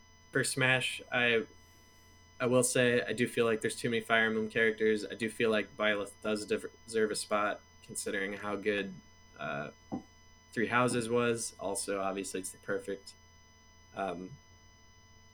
product placement opportunity for them because they had DLC coming out for it. They wanted people to be thinking about Fire Emblem again. Also, she's fun to play. Like, come on. But I would love to see other characters too. I know Aaron wants Sora, but I think at this point, any video game character that's coming onto Switch is probably going to be a good candidate, considering they said that it's already decided. So yeah, and Sakurai said he had no say in this next DLC pass. Right, like Nintendo made the decisions. I think the ARMS character coming next is 100% them basically just being like, the following characters are just for games we want to get attention to so that you buy them. Because like ARMS first came out and people were excited about it, and then we played it and we're like, now what? Like, it was okay. I think that game would have been way better if they actually went with putting Monkey D. Luffy in it like they originally were wanting to, but then that would have been so good. Wait, what? The developers wanted to put Monkey D. Luffy in the game, and I'm pretty sure Oda said that he would give them the rights to do it or would sell them the IP to do it, but Nintendo was like, no, we want Nintendo characters. We don't want other characters. They don't have any other Nintendo characters. And it's like, well, I don't know. We're about to get 5 more Fire Emblem characters. Great. I mean, I'm cool with them putting an ARMS character in. That's fine. But at the same time, it's like, the game. I thought it introduced some good ideas, but ultimately it's like it's one of those games you play a few times and then after that you're like, I got the experience, I'm good. I don't want to play it anymore. That's exactly what it We're is. supposed to be getting part of a Pokemon DLC in the next month and a half. Like, I'm thinking that, like, isn't the legendary Pokemon you're picking up in the first half of this like a fighting Pokemon? That'll probably end up in the game. the and that's the thing that I'm so upset with the current Pokemon game, but the DLC does look cool. I love the idea that it's like this Pokemon literally evolves based on how you fight with it, and you take it to a different dojo. There's two separate dojos. It's a fighting type Pokemon that looks like the Karate Kid, and he's like a little teddy bear Karate Kid. And you take him to a dojo and you train him in a certain fighting style at that dojo, and when you complete the dojo, he evolves into a new fighting type something other type Pokemon with certain moves based on that fighting style. And it's like, why didn't you do cool stuff like this in the game? And it's like, I feel like Sword and Shield, while it had many good points, was one of the most rushed like Pokemon games of all time. And it was such an unfulfilling experience for me as a huge Pokemon fan. I mean, I like the game, and I can wholly admit that that it felt rushed 100%. Yeah, like Pokemon has a special place in my heart. It'll probably always be one of like my top 5 favorite franchises. Like, it was the first game that was ever mine that I had to myself, and I've probably played thousands upon thousands of hours of Pokemon over the course of my life. I played all the different versions of the main games at least. I've played a ton of the spin-off games, and I just feel Sword and Shield was such a poor underrepresentation of what the franchise used to be. And I love some of the ideas they put in, but they just didn't put in any of the effort anywhere else that makes Pokemon what Pokemon is. And I agree with a lot of the people who would say, like, if you're going to introduce somebody to Pokemon for the first time, you should get them Heart Gold or Soul Silver, because that's probably the most fulfilling Pokemon experience there is.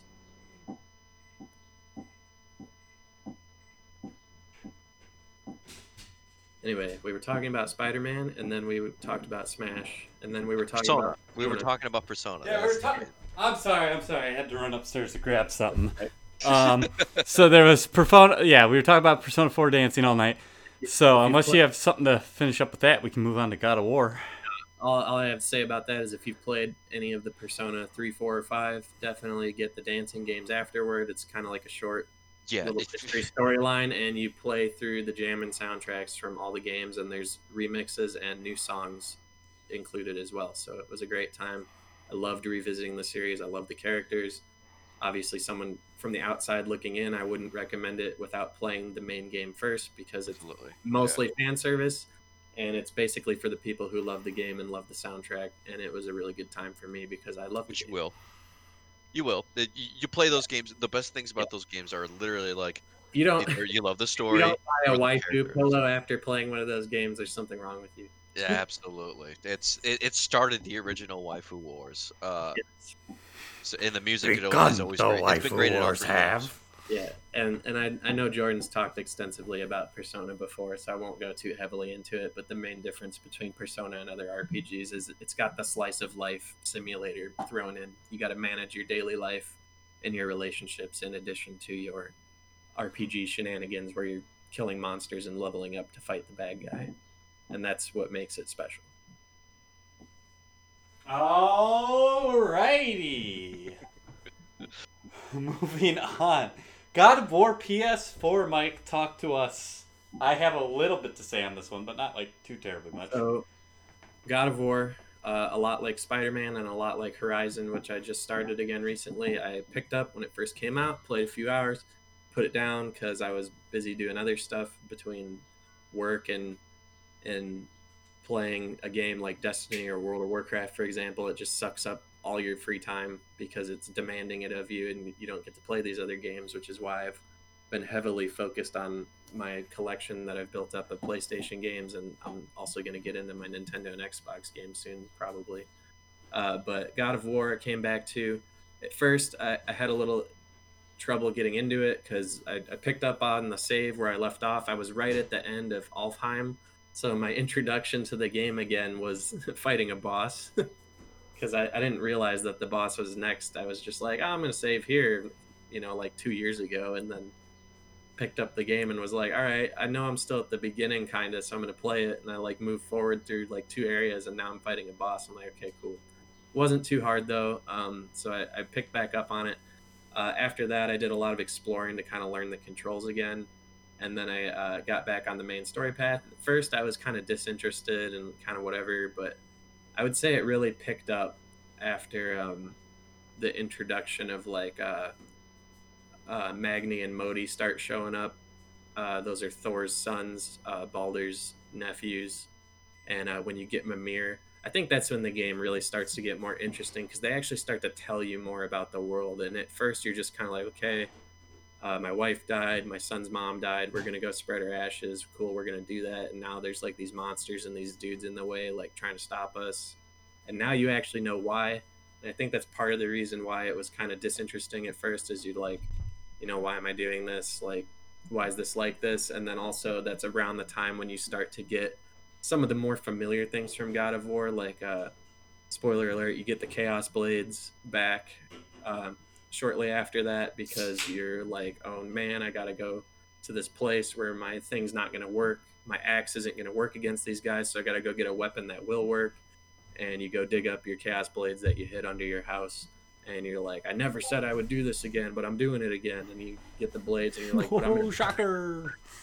Oh, here I go killing again. I would say that's the moment where the game got really fun for me.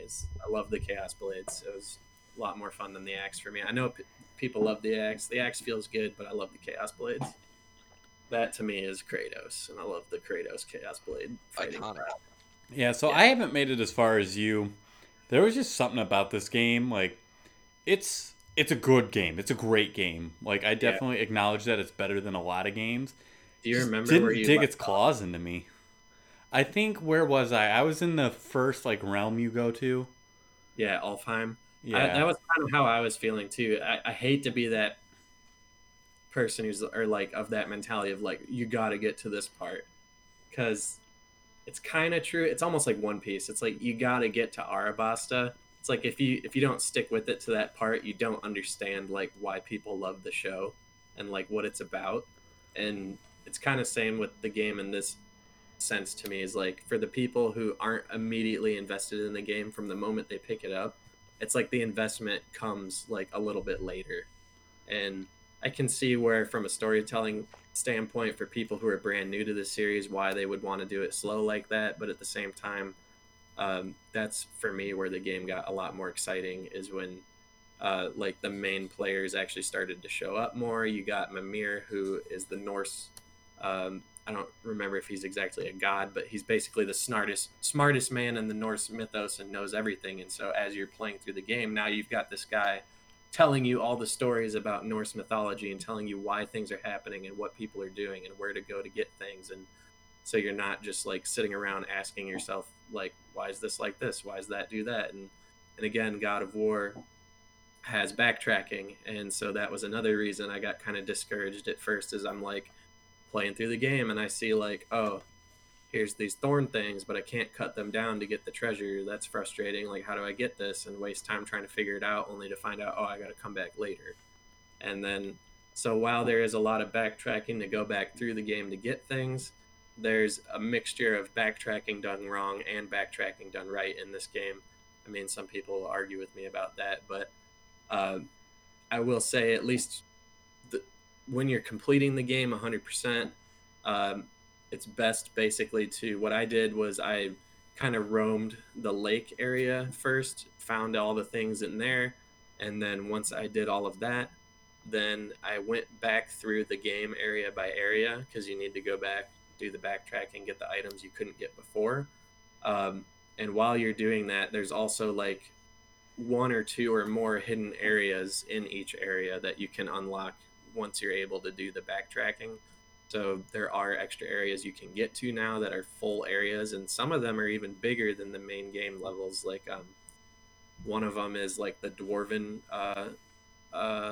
castle area, and that one's a huge area that you can only get to at the end of the game. And so those are all really cool too. All right. So let's keep plugging through your list here, Mike. We're We're going on the longest podcast we've ever recorded, and we're in Mike's section of what have you been playing. Yeah, sorry. Oh, no, it's fine. I love it. It's just, that's where we're at right now. Talk to us about Medieval. Interesting. The PS4 version, the remake. Yeah, so after God of War, I was in that mood where I enjoyed God of War, had a really good time, especially once I got to, I would say it's probably like a third of the way through the story is where it picks up, and that's where I started to get more invested, and I really enjoyed it. But at the end, if you're going for the 100% for the platinum, you got to do all of the like Niflheim challenges and unlock all of the treasures in the storeroom and fight all the Valkyries. And the last bit of grinding in Niflheim and that last Valkyrie fight definitely are going to take a toll on anybody who does it. They're not easy. It's a challenge. Well, the Niflheim stuff is just a grind, so it's not really a challenge. It's more or less just doing it, and it takes a few hours. And then the Valkyrie fight is a challenge, even on if you play on easy, it's going to give you a run for your money. If you haven't practiced on a higher difficulty, you need to learn to parry her attacks. You need to learn to dodge her attacks. You need to learn to fight her properly. I heard about that fight. Most of the Valkyries, you can dump all of your power-ups at one time, your runic attacks, your rage, and just stomp them into the dirt. This is the one Valkyrie you cannot do that on. You can still interrupt her by doing those, and you can still kind of stun lock her a little bit into a combo when you have those abilities up.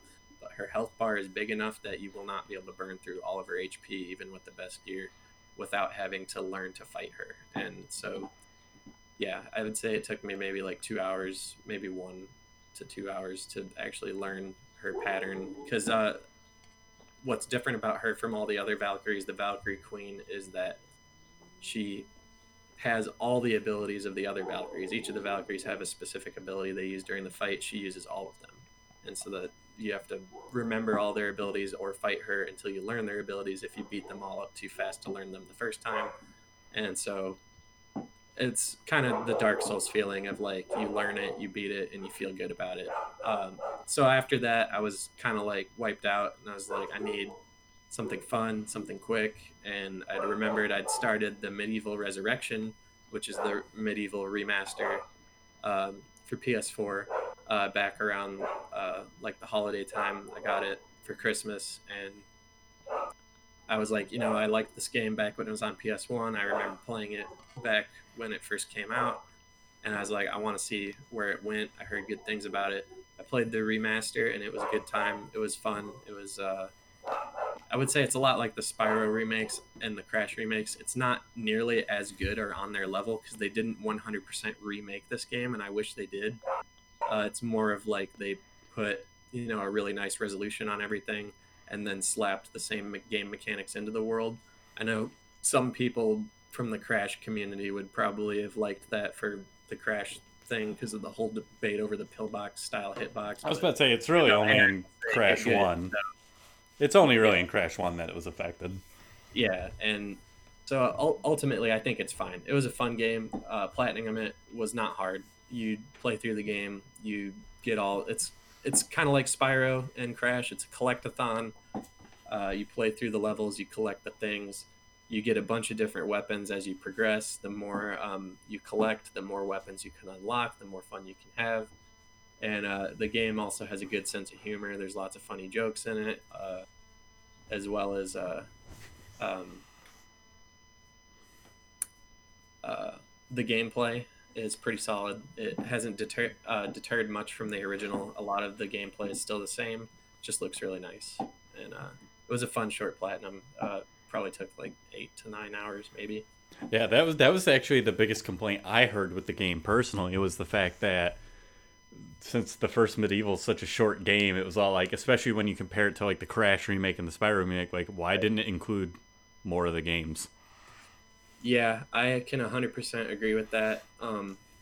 If you can get the game on sale, I'd say it would be worth it, but full price, it's kind of short, but again, that is basically what the original game was. I mean, people back then paid full price, which is basically the same value now or more due to inflation for that size of a game. I mean, I'm not saying we should have short games. I love bigger, more inclusive games. Obviously, the consumer wants a better product, but I do agree they should have probably had another game at least put into it, or maybe went with the full remake instead of the remaster and added some like new content, like how the Crash games added their own new level later. Like maybe the Medieval could have done that, and that would have been really cool. Because the one thing they did add that's in the remake or in the remaster that's not in the original is the Lost Souls. And what that is basically in each of the levels they added a soul that you have to find, and they have like a little mini quest for you to do in another level. So it puts you on this fetch quest where you're hopping from one level to another to find a soul and also to take a soul and put it to rest. So basically you just end up playing through the game again. So you run through the game 2 times and you're done. All right. Let's move on. Interesting that you put this, because I was just thinking the other day, Mike, where in God's green earth is the Crash Bandicoot Nitro Kart remake, Crash Team Racing Nitro Kart remake for the PC? And here you are playing Team Sonic Racing, which I've heard is a very solid kart racing game. Let's talk about it. What you've heard is true. That was very fun. It had a great time. I would say... I don't know if you played Sonic All-Stars Racing, which was the last game they came out with, which was available on Wii U and PlayStation and PC and everywhere. And that's one nice thing about the Sega publishing that they have is they do put it on everything. So Team Sonic Racing basically improved, in my opinion, on everything that was in Sonic All-Stars Racing. The only thing that didn't really carry over was the non-Sonic characters, which I'm kind of okay with, because I don't know if I want Danica Patrick in my Sonic game. I mean... Hey, I finished 7th in a race once. I'm popular. Yeah. I mean, some people are into it. It's what, for me, it kills the immersion. It's like, I was more cool with like Wreck-It Ralph being in there. It's like the game's cartoony. I want the cartoony characters. It's kind of weird for me to have like a real life person in the game. Like last time they did that with Sonic 06, it was a bad time. Please don't go there again. Anyway, the game's fantastic. It's everything you could want from a kart racer like Mario Kart. I would say the quality is basically the same level. The music's fantastic. The levels are beautiful. The handling is great. There's enough variety in terms of the karts and the characters that you can kind of get your own specific build that you want. The premise of the game is that there's an emphasis on being a team. So you're racing in a team and not just by yourself. And what that means is not only is your score calculated together at the end, which can sometimes be frustrating when you want to hit certain challenges if you're going for like the platinum or all the achievements or whatever on whichever platform you're on, but it makes it a whole lot more fun when you're playing with people. I played it with my buddy Jed and we had such a good time because you get certain abilities. So like in Mario Kart, for example, drafting is a thing. You can get behind a guy and ride their draft and get a boost when you move out of the draft stream. But in Team Sonic Racing, not only is that a thing, but you get rewarded for doing it with your teammates. You get an ultimate meter, which basically shows up right next to your bumper on your car. And anything you do teamwork related. So if you draft your teammate, which they call a slingshot, you get ultimate meter points. If you skim boost your teammate, so if your teammate gets like hit by an item or runs into a wall and they get spun out, you can boost into their cart and they automatically will speed up to whatever speed you're going, so you can recover your teammate from like a bad position and help them get back up to speed, and that gives you teammate points. And my number one favorite feature of the game is you can trade items. So and that also gives you teammate points. So if you, for example, are in like first place and you're getting all these items you don't need, and your friend is getting wrecked back in like 8th or 10th place, and you're like, hey man, here, have this missile. Hey, I just got this, have this, I don't need it. And you're feeding them these items, which are helping them move up through the ranks, as well as giving you teammate points. And then once you get your ultimate meter filled up, you basically activate a star power up like Mario Kart. What that is it makes you invincible. It makes you go way faster. And also, if you hit any other characters that aren't on your team, you spin them out, making them fall behind. And that also extends the duration of it. So you could be in like, your buddy could be in last place and you guys could activate your team ultimate and he could crash through like everybody in front of him and have his team ultimate last like almost a whole lap and get crazy far ahead. So I love the emphasis on team play. Playing with other people is a huge blast. There's 15 characters to play as, and there was either 20 or 21 different maps or racetracks to race on that were all different, so that was cool. They all had like their own feel to them, which was really great. The soundtrack's really good. I think I mentioned that. There's time trials and stuff if you're into that. The leaderboards are actually pretty competitive. That was one kind of tedious trophy we had to do, was to find a friend's leaderboard and beat it. I would highly recommend it if they make another one, which I'm assuming they will. Please add a filter for searching the leaderboard so that you can either search by your friends' times or just like filter by names in general or times. The story mode, nothing to write home about. It's just your basic, hey, we got invited to a race, let's go race. And story modes in kart racers, they're cool, but it's like a first person shooter at a certain point. It's not why we're here. And he's working with the other guy. Did I cut out at all?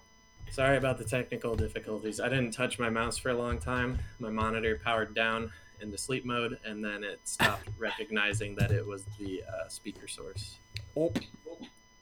Where did I leave off? We were talking about Team Sonic Racing. You remember the last thing I was talking about before it cut out? Nope. I remembered talking about the characters. Did I talk about the characters and the carts? It's 15 characters, 20 tracks. There's a story mode. The story mode's like, story's not that great. It's a Sonic game. It's cut and dry. You get invited to a race by this Tanuki guy. They're suspicious of him because he invited them to a race and gave them all race cars. It's definitely okay. weird. Yeah, that's where we kind of cut. Is I was mentioning, and this might have been when you cut. Is like, I feel like much like a first person shooter, like Star Wars Battlefront 2, like I don't think a kart racer needs a story. It's neat when it has one, but I don't think it needs one. Right. I mean, for the people who love the Sonic characters, again, it's fan service. If you're into the Sonic characters, you get to see each of your favorite characters say their typical lines and say their things that they gotta go fast. You get to see Knuckles be dumb. You get to see Shadow be edgy. You get to see Amy be a love-struck Sakura fangirl for not Sasuke or whatever. You know, it's basically what you get, and it's fine. The story mode's fine. You get to play a bunch of different tracks. And honestly, I will say the one thing that I did like about the story mode, outside of the story just being bland, is there's actually challenges in the story mode. And those challenge levels actually offer completely different gameplay experiences for kart racing that I would like to actually see added into Mario Kart. So normally in Mario Kart, they would have these as like a separate game mode multiplayer thing that you could do. But these are just kind of like little solo challenges that you can do to, as part of the story, to unlock. You get stars and you use those to unlock your levels or whatever. And one of them was called like Traffic Attack. And so, for example, you get these little robots on the track and you got to dodge them. And one of them always stays in their lane. One of them always moves left to right and back again. And another one is always trying to hit you. And the goal is to dodge through them and also pass through like goalposts to earn points. Another one is called, I think it was called Skim. I don't remember, but you basically slalom along these posts and you weave in and out of them. And as you drift through them, you get points for going through close to the pole. The closer you get without hitting it, the more points you get. And like one side of the pole's a score multiplier while the other one is like big points. And so you got to do like a mixture of keeping your multiplier up while also scoring points to get the high score. They had another one, which is like Eggman just puts a bunch of his robots on the track and you race with them and you have to destroy like so many of them before time runs out. And the more of them you break, the more time you get. And so those are all really fun for me. I enjoyed all those challenge modes. All right. But yeah, the multiplayer, super great. I would highly recommend that game. If you're looking for something Mario Kart-esque and you haven't tried anything else in a while, I would highly recommend Team Sonic Racing. Yeah, I just looked it up real quick on Steam, $40 or like 230 something as part of the Ultimate Sonic Collection, which is 10% off right now. Yeah, even for the $40 price tag, you're definitely gonna get your money's worth out of the kart racer for that game. I mean, you're probably going to be hard pressed to get Mario Kart for any cheaper anyway. So yeah, well, and I'm really interested too. I think I don't necessarily think any kart racer has done it better than Mario Kart overall sense, but there's been some really cool ideas. Like I feel like a season pass that like kind of levels up, kind of like Fortnite style or something, or like Destiny 2 these days. I feel like those are perfect for those kind of games. Like if they wanted to make some extra cash, cosmetic stuff. Yeah, for a game like this, I think that would work perfectly. And I really quick would say the main differences between something like Mario Kart and Sonic Team Racing or Team Sonic Racing is there aren't as many kart customization options, but that's because rather than in Mario Kart, for example, you get completely different carts altogether. Like you might get one that's a train, you might get one that's a teddy bear, you might get one that's like an actual car, and then you change the body and the wheels and the spoiler, or I mean the kite that you put on it. The Sonic one, each character has basically four separate builds that they can do on your cart. You start with a standard one, and you can change them. There's three different parts, just like in Mario Kart. There's the body, the wheels, and the spoiler instead of the kite. And you have three more loadouts that you unlock. There's a speed variant, a technique variant, and like a power variant, which is good at like defending and boosting. And you can mix and match all those different parts together to get a really wide array of stats. So unlike Mario Kart, how like it's like, oh, this teddy bear cart is always going to be like this fast, and even if I put like these wheels and this thing on it, I'm still going to be stuck in like this archetype, so it's just not good. That's not necessarily true with like Team Sonic Racing, for example. Like I could pick like they have three different character types, just like in Mario Kart. They have like the featherweight, the metal weight, the medium weight, and that determines like your base racing stats. They have that too in Team Sonic Racing, but there's only three, so it's a little easier to balance. And there's the speed type, the technique type, and the power type. So Sonic, for example, on Sonic's team is the speed type, Tails is the technique type, and Knuckles is the power type. And what that means is overall your base speed is faster. The speed type characters also get like a couple seconds of invincibility frames whenever they do a boost. That's their special ability. The technique type special abilities, you can drive over any terrain without being slowed down, so you can take all kinds of shortcuts through like sand and water and mud and lava and stuff without getting slowed down. And the power type characters can crash through barriers, accessing like shortcuts and other secret areas. And they also get rings, which are their version of coins for speeding up their cart during a race. And again, so like it's, in my opinion, easier to balance. Like for example, I was using a technique character, but I built like a speed customized cart with him, and he was just as fast as like Sonic with the speed loadout, but he had better handling because of the way I set it up. And so I'd say it's a little bit easier to get like the style you want than Mario Kart, but Mario Kart definitely has the variety in terms of characters and cart customization. Plus, they don't teach you that stuff. Like, the people who have been playing like Mario Kart for a long time, we know about that stuff ahead of time. But if you just jump into the game, they don't explain anything to you. You're like, just pick a cart that looks cute and go. Yeah, And like the actual like in the nit grit of it. Yeah, and the Sonic game doesn't do a super great job of doing that either, but they do actually have helpful hint windows. So like anytime you're hit with a load screen, they actually go through hints that tell you how the game works. They'll be like, hey, this is what this ability does. Hey, this is what this type of racer means. This is what you get from using like this loadout, or this is how you do a rival takedown, or things like that. And you're like, what's that? How do I do that? And so now you know, you're like, oh, a rival takedown is when you hit anyone who's ahead of you on another team, and that adds to your ultimate meter. So whoever's the first place team, if you knock out one of their players, you get more points or something like that. And I wouldn't have known that before without seeing the tip. And so like the Sonic loadouts for the cars, they also have icons that kind of straight up tell you like the speed car is a wheel with flames on it. So like, oh, and all of the parts for speed type have that icon. And you know that the technique type is always the one with like the wrench or whatever it was. Interesting. Okay. Let's keep on rolling here. Battlefield 5, Mike. I want to hear about this.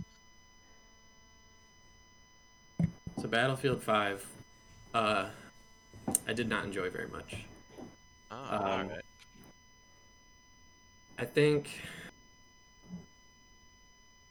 Return to World War II was good, but I don't know. I think it's one of the weaker Battlefield entries, in my opinion. I think Battlefield 1 is the superior game if you're looking for more of the old school warfare type battle simulator.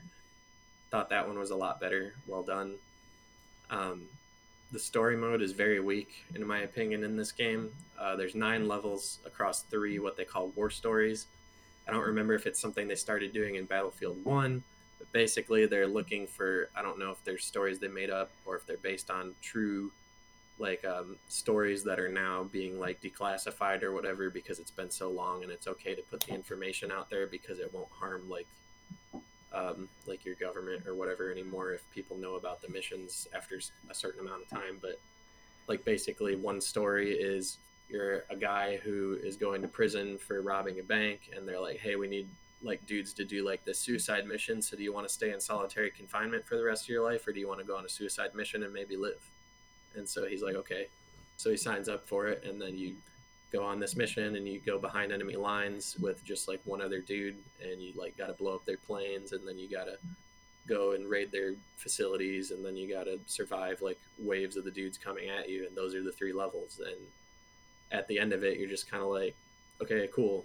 But then you move on to the next story, and the next story is you're in Norway, which is kind of cool because you never really see anything from like what the, or at least from when they usually teach World War II in our school system, they never really talk about what the Scandinavian countries are up to. And in this instance, you're playing as a character who is living in Nazi occupied Norway, and you're part of like a resistance fighter group who's fighting under the radar. And you're like, you're actually like a teenage girl, and your mom works for a company that's being forced to produce an ingredient for atomic bombs that the Nazis are trying to make.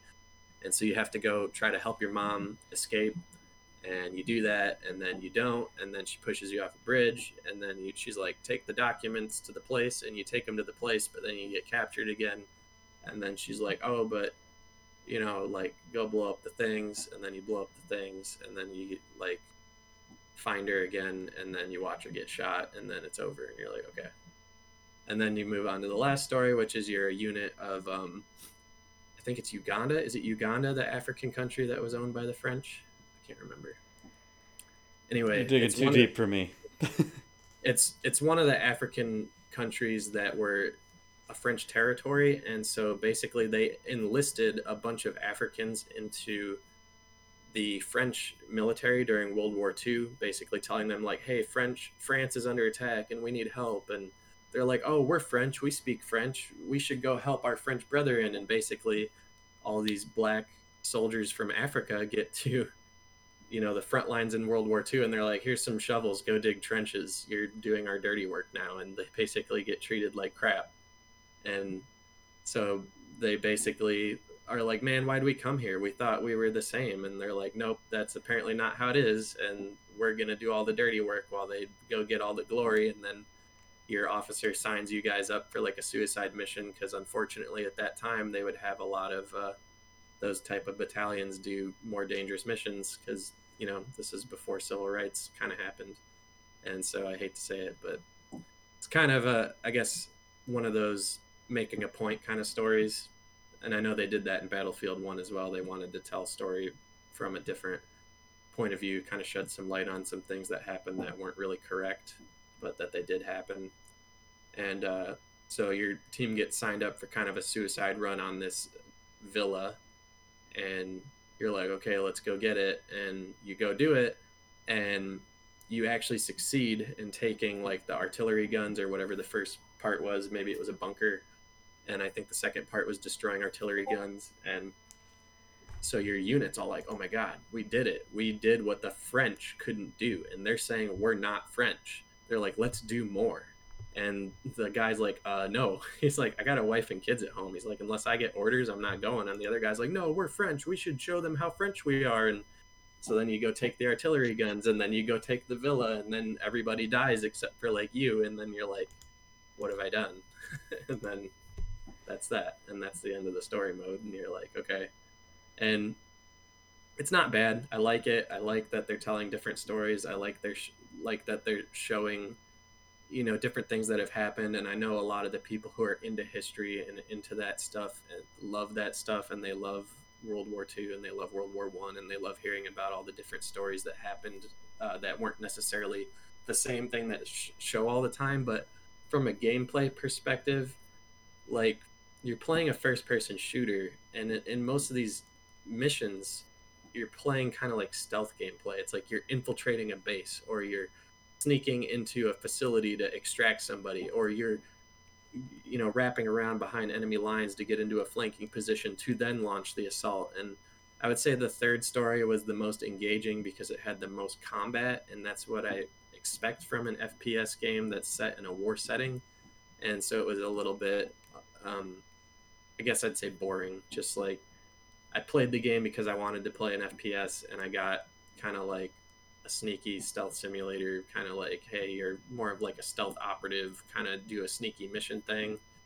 And I was like, okay, well, that's fine. There's the multiplayer. And then I went and played the multiplayer, and that was fine at first. It was fun, but it really grew tiring after a while just because some of the features I enjoyed about the other entries weren't either as polished or as available in this one.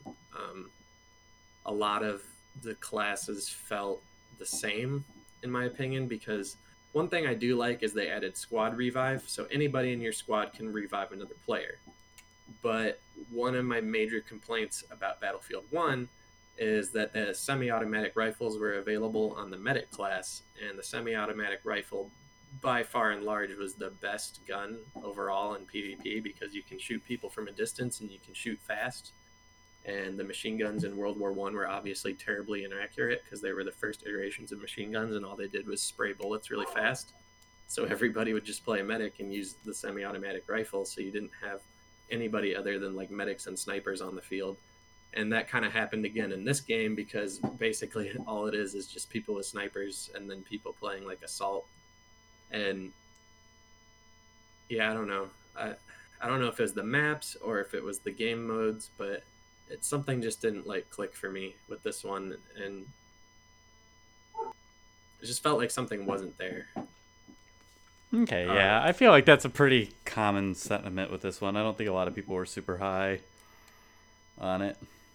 Like, I don't know if the weapons that they start you with don't feel very good, and it takes a really long time to rank up and get other ones, and so you don't end up wanting to try other ones because you just invested time into unlocking like upgrades for this one. And I don't know, it's one of those things where unless you're going to put a lot of time into the multiplayer, you're probably not going to get a whole lot of enjoyment out of it, or unless you have like a squad to play with.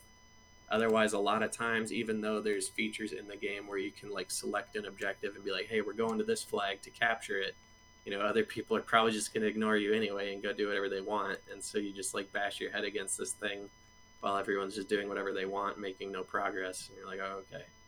So I ended up playing, because normally what Battlefield's known for is their like 32 versus 32 conquest mode, like their big conquest. And that's where everyone holds a bunch of different objectives and you fight over them, kind of like King of the Hill style, to hold them as long as you can to get the most points. And that's kind of their standard game mode. And I didn't even end up playing that a lot. I mostly played a game mode called Breakthrough, which in a way is more war-like because you have a line, like a battle line, and there's an objective on the other side. You push into the enemy territory, you capture the objective, and the battle line moves forward, and then you keep doing so until you get back to their main base and you capture it. And then so vice versa, if you're the defender, your job is to keep them from progressing until like a certain amount of their reserve forces are wiped out, and once you've wiped out enough of their forces, they're forced to retreat. And so I ended up playing that game mode a lot more just because it was a lot more objective focused, and it put a lot more of the people around the same area. So that way it wasn't just like, oh, hey, I'm out here trying to do this thing, and then I just get sniped by some dude like 400 meters off in a bush somewhere. Which is always my problem, yeah. And I mean, that's kind of what Battlefield is. People know that when they get into Battlefield generally, but at the same time, it just feels more like that than it did in any of the other Battlefields. I don't know if, again, it's the map design or just the play style of how they set up the classes this time, but it just heavily seems to favor the sniper characters in this one. I don't know. All right. Let's finish up, Mike, with Horizon Zero Dawn. So I don't have a whole lot to say about it just yet. I pretty much just loaded it back up. I'm just past, I don't know how many people have played the game, but quick spoiler coming up right here. At the very beginning of the game, after about a couple hours, you're going to get to the point where Aloy grows up, and then she's going to have to go prove herself to her clan in like a challenge. And the person who comes in first place in the challenge gets like one wish granted to them by the clan, and her wish is to become what's called a seeker. And the seeker is someone who basically has permission to go outside of the tribe boundaries, because normally that's forbidden. You have to stay in your own tribal lands unless you have permission. And the seeker basically has permission to do whatever they want. It's kind of like in Mass Effect when you become a Spectre, or like 007, you get your license to kill. You can go do whatever you want as long as it's for the good of your tribe, kind of type deal. So you're basically like, hey, I'm on a secret mission for my tribe to do something, and it's going to benefit my tribe. And so I just got to that point where we played through the proving grounds. Some things hit the fan, and bad stuff happened. I won't say exactly what, because this is a very story-driven game, so I know people might be upset about it. But I basically just got past that point. I just walked outside of the Nora lands, and I climbed my first giraffe tower guy, and that's pretty much where I left off so far. Gameplay feels good. I'm excited to get back into the world and explore outside of the Nora lands, because this is where the game really opens up. And I'm excited to see what the game has to offer, because I know a lot of people really highly rate this game and love this game. Yeah, I'm personally not much further than you are in the game. Made it a little past where you are, I believe. And my biggest issue with is I feel like going back now, I would enjoy it more, because it's a case of one of those games that I can definitely tell that it's better than a lot of games, but I played it right after Breath of the Wild, because they came out at the exact same time, and not being able to climb everything, it felt kind of archaic right next to Breath of the Wild, in my opinion. Yeah, especially a game in a tribal setting where you're kind of like a hunter-gathering society who specializes in foraging and living off the land. You think you would be kind of skilled in rock climbing and stuff like that, since you do a lot of climbing in this game, and you're like, oh, here's a rock face with lots of rocks, but I can't climb it. Yeah, kind of rough. But yeah, I'm really excited to dig into this game. I actually even shelled out the extra $20 to buy the for right now $20 on the PlayStation Store. You can get the all-in-one edition that comes with the DLC pack and a dynamic theme and the soundtrack or whatever. Total great value. Super excited to play it. I think, however, this time I'm going to approach it. I'm going to try my best not to actually stray off and go do all the things as soon as I see them. I'll probably fail at that, but since I haven't played it in a long time, I need to get reacclimated to the controls. So I think it might be in my best interest to just proceed with the story until the no turning back point. I know there's a point in this game where you need to go get allies and stuff, and I think that's what I might try to do, is just try to put the blinders on and just go forward until they're hey, go get friends, and then I'm gonna go do all the side stuff. Right. Okay, cool. Jordan, if you don't disagree, I think we'll shelve what you and I have been playing, unless you have something you really want to talk about. Okay, yeah. I've been playing a couple new things, but I think after 2.5 hours of Mike's great discussion, I will be able to talk about my stuff next week. I literally spent 9 hours making a mage tower in Sims. Literally, that's it. Wow, what a guy. That's the only different thing I've had this week. Yeah, sorry it took up so much. No, it's fine. Playing a lot. Yeah, that I think that was perfect. But like I said, in the interest of maybe keeping this under 4 hours, we will move on to the news, gentlemen. We have 7 news items this week, and this came after I pared a couple news items down. Mike added one last second, so we'll talk about that one. Should be good. But we'll start, as we always do, with Sony news number 1.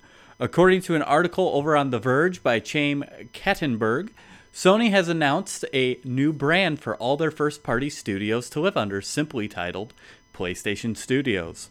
Sporting a new logo and animation, PlayStation Studios will go live with the launch of the PlayStation 5 later this year and replace the already existing name Sony Interactive Entertainment Worldwide Studios.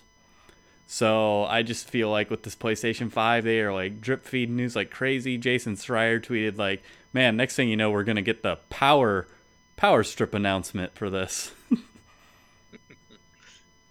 I like this, though. I think it's a lot simpler than Sony Interactive Entertainment Worldwide Studios. It gets the point across a little quicker.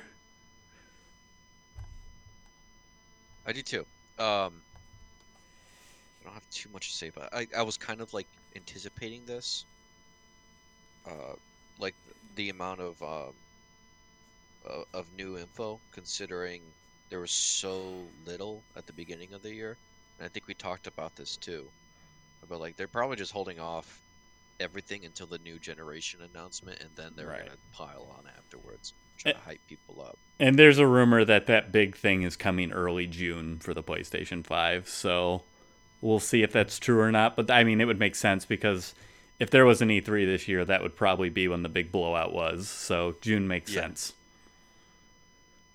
All right. Yeah, like you said, not too much to stay there, but news nonetheless. We will move on to number 2. Straight from the PlayStation blog, Sony will be holding a 18-minute State of Play tomorrow, Thursday, the 14th, at 3 p.m. Eastern, focusing solely on Sucker Punch's upcoming game, Ghost of Tsushima.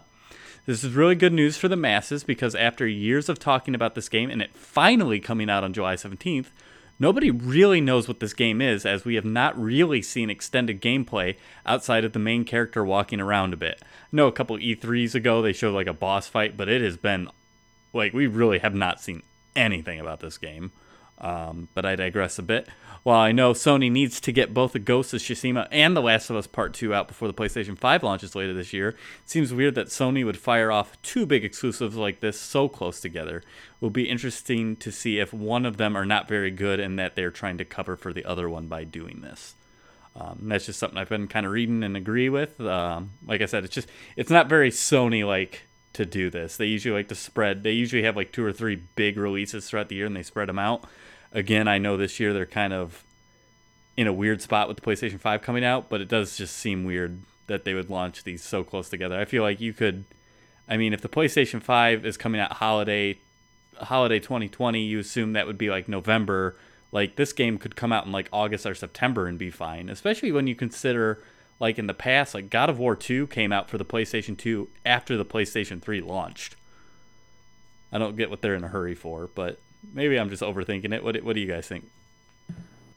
I think that it might not necessarily be an instance of one of the games being bad.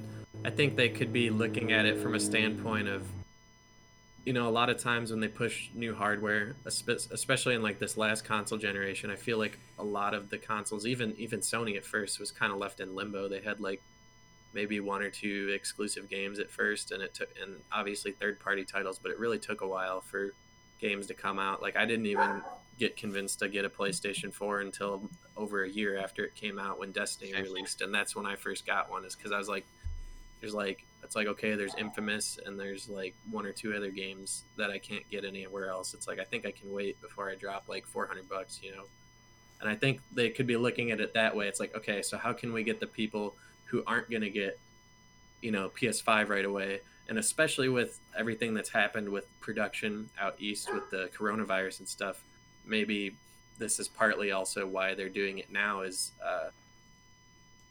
they're having trouble manufacturing. So, like, for instance, Switch shortages are huge all across the world right now, especially out east. And I could see there being a lack of Xbox, Series X and PS5 also manufacturing due to this, and them not being ready in time for fall release. So maybe they're planning on trickling them out, and in the meantime they're gonna be like, hey, you couldn't get your hands on PS5, but Ghost of Tsushima and Last of Us 2 are both awesome. Maybe you should play those in the meantime. I could see that too. All right, yeah, an interesting point. I think worth noting too, Sony also said that this is specifically focused on Ghost of Tsushima. There will be no PlayStation 5 news during this. So, but yeah, I'm interested to see because the game has a setting that I'm really interested in, but I just don't know anything about it. So we'll have to wait and find out.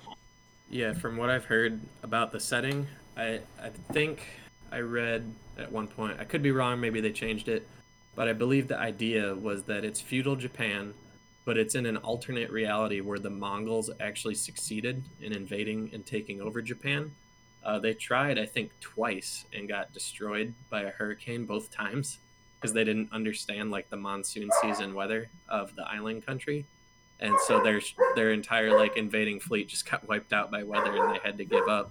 So I think this game is supposed to be set where the Mongols actually do show up and the weather was fine, and then they do invade and they do take over, and then the Ghost of Tsushima, are the people who are like revolting and trying to take back their country. So it's probably like ninja and samurai who are like leading a resistance to oust the Mongol invaders who took over.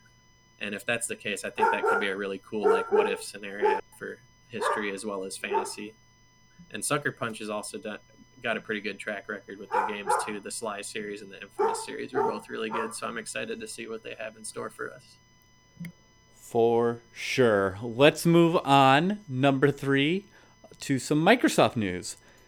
Microsoft had their crap shoot of an Inside Xbox event last week, showing off, as I put in quotes, gameplay of 13 third-party Xbox games.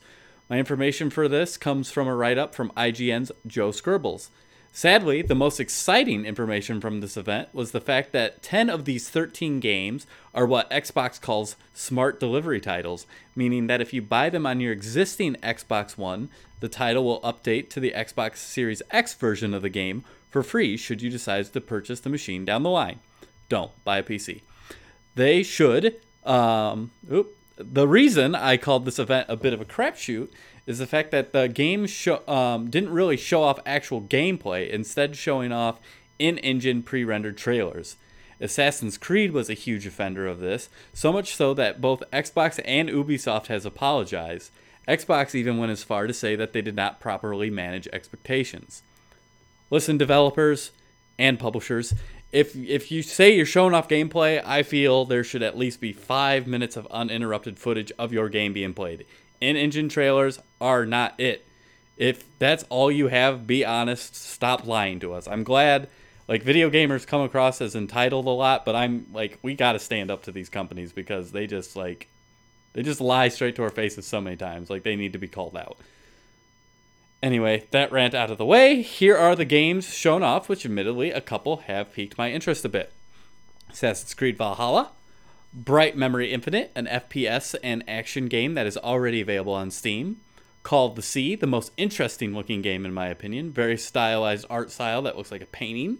It's an adventure game set in 1930 that has you exploring the South Pacific island as Nora looking for your husband.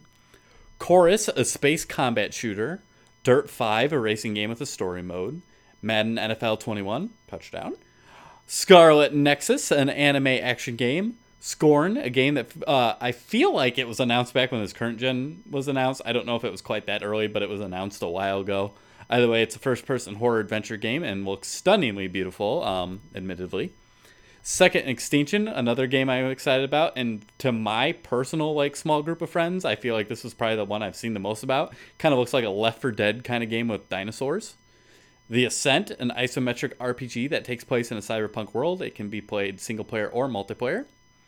The Medium, a psychological horror game. Vampire: The Masquerade Bloodlines 2, the sequel to the cult classic RPG. And Yakuza Like a Dragon, the 7th RPG in the franchise that, if I read this right, is now switching to turn-based combat, which seems really interesting considering a lot of turn-based combat games are moving away from turn-based. But either way, if you'd like to see more information on any of these games or watch the trailers, I highly recommend giving Joe Sturbles the click over at IGN. Did anything catch your interest out of this, guys, or do you just really not care? Vampire: The Masquerade Bloodlines 2 seems really cool, especially since it's such a big gap in time between the first and when they plan on releasing this one. And I think the only thing that held back the original game was the technology available at the time, because it was straight up just Dungeons and Dragon mechanics sort of things. And I talked about it on the podcast before, what it does really it does some really awesome things where depending on what type of vampire you have will change the dialogue options you have available when you're talking with people, to the point where you can choose to be this charming vampire that kind of talks his way out of every situation, stuff like that, or you could just be one of the Nosferatu kind of people that you have to live in the sewers because you're so mutated that if you peered in public, you would be immediately gunned down by the policeman walking around. So you have to. There's a sewer system under the cities that you go to, and you have to go through there and like eat rats instead of like feasting on people and stuff like that, because you're literally so hideous you would instantly be outed as a vampire and they would kill you on sight. So it's like you choose the kind of difficulty you want to play the game at. Do you want to be the guy that everyone likes, or do you want to be the guy that's shot on sight? And you have to play the game differently because of that. You have to come out like during, well, obviously it's at night, but you can come out during you have to choose which part of the city to come up where like there's not a lot of police presence at the time, so you're not killed instantly, because guns hurt in this game even though you're a supernatural entity. So yeah, it's a cult favorite for a reason, and I'm excited for it. Scarlet Nexus, I've always been looking for an anime action game that I need to get Code Vein, but I'm not getting it until it's on sale. It's just that itch that needs to be scratched by something every once in a while, and there's not a lot of stuff unless you're into JRPGs. So, which I'm into, but I'd also like an action variant of it that's not just another Dynasty Warriors skin. Yeah, that's what If you haven't, you should check out Nier Automata. I think you'd love it, Jordan. I've heard about that, and I think Seth has it actually. So maybe I might play it. I know in Soul Calibur, the main character was transferred over to that. She's a playable character in that too. So. But is she the main character, Jordan? But is she? I know she's. Like, you'll have to play and find out. There's like 17 endings to the game. You never know when it could change. Oh, I love that. Yeah, that is really neat. I actually picked up that game for like $5 on a sale. Just I've never played it, but I've heard nothing but great things. I would really recommend, if you're not a fan of the, what was the other series called? Basically, the creator had a series of shoot 'em ups, and this is supposed to be like a sequel in a way to those, or at least a lot of the content is a nod to those. So a lot of the side quests might have information explaining things about those games. But for me, as someone who wasn't into those games, I would highly recommend just play on easy and play through the story, and you're going to have an awesome time. And you do have to play the game 3 times, because things are different each time. And I don't mean a little different. I mean a lot different. All right. We will move on to number 4. Straight from the Xbox Twitter page. Halo 2 Anniversary Edition is now available in the PC version of the Master Chief Collection. You can purchase the collection on Steam and the Xbox app, or you can get it as part of your Games Pass for PC subscription. This is available today as of we're recording the 13th. So if you're listening to this podcast, you can get out there and download it now. We're getting closer, boys. Halo 3 is next, and then all is right in the world of multiplayer Halo on PC. Hooray! Yeah. I'm looking eagerly forward to it. Yeah, that was more of just a quick little PSA, so not too much to say there. Definitely Halo 2, one of the more pivotal first-person shooters I feel in the genre. Either way. Moving on to some Nintendo news. Number 5. Matthew Harden over at GameIndustry.biz reports that the Nintendo Switch has now sold over 55 million units worldwide as of the end of the fiscal year that ended in March or May, one of the two. I didn't write it down. But this number was reached with incredibly strong titles that supported the system. The system now has an impressive over 27 titles over the 1 million units sold mark. This is specifically supported by the launch of Animal Crossing that has sold over 11.7 million copies in 11 days during a lockdown, meaning that most of that is digitally, and Pokemon Sword and Shield that sold 17.37 million copies. Other games that performed well but were not given specific numbers in this article were Luigi's Mansion 3 and Super Mario Maker 2. It is clear that Nintendo is still out here swinging in ways beating their competition on the game front. According to a tweet by a longtime video game, I put this in quotes, reporter. He's not really a reporter anymore. He does a podcast and all that. But Colin Moriarty, top-selling PlayStation 4 exclusives are Uncharted 4, Spider-Man, God of War, The Last of Us Remastered, Horizon Zero Dawn, and Gran Turismo Sports in that order. In 6 weeks, in just 6 weeks, Animal Crossing has outsold every single one of those titles except Uncharted 4, that he notes it will likely outsell in just a few weeks. I don't know if that means anything specifically, but it goes to show that Switch owners are buying first-party games more than PlayStation users. Although, like I said, don't know what that means because the PlayStation 4 has less first-party offerings throughout a year, but more third-party games. But nonetheless, the Nintendo Switch is the system that just is still going. I'm not surprised by this. If anything, veering away from our anti-console rhetoric, if you were going to buy a console, I would tell you to get a Switch.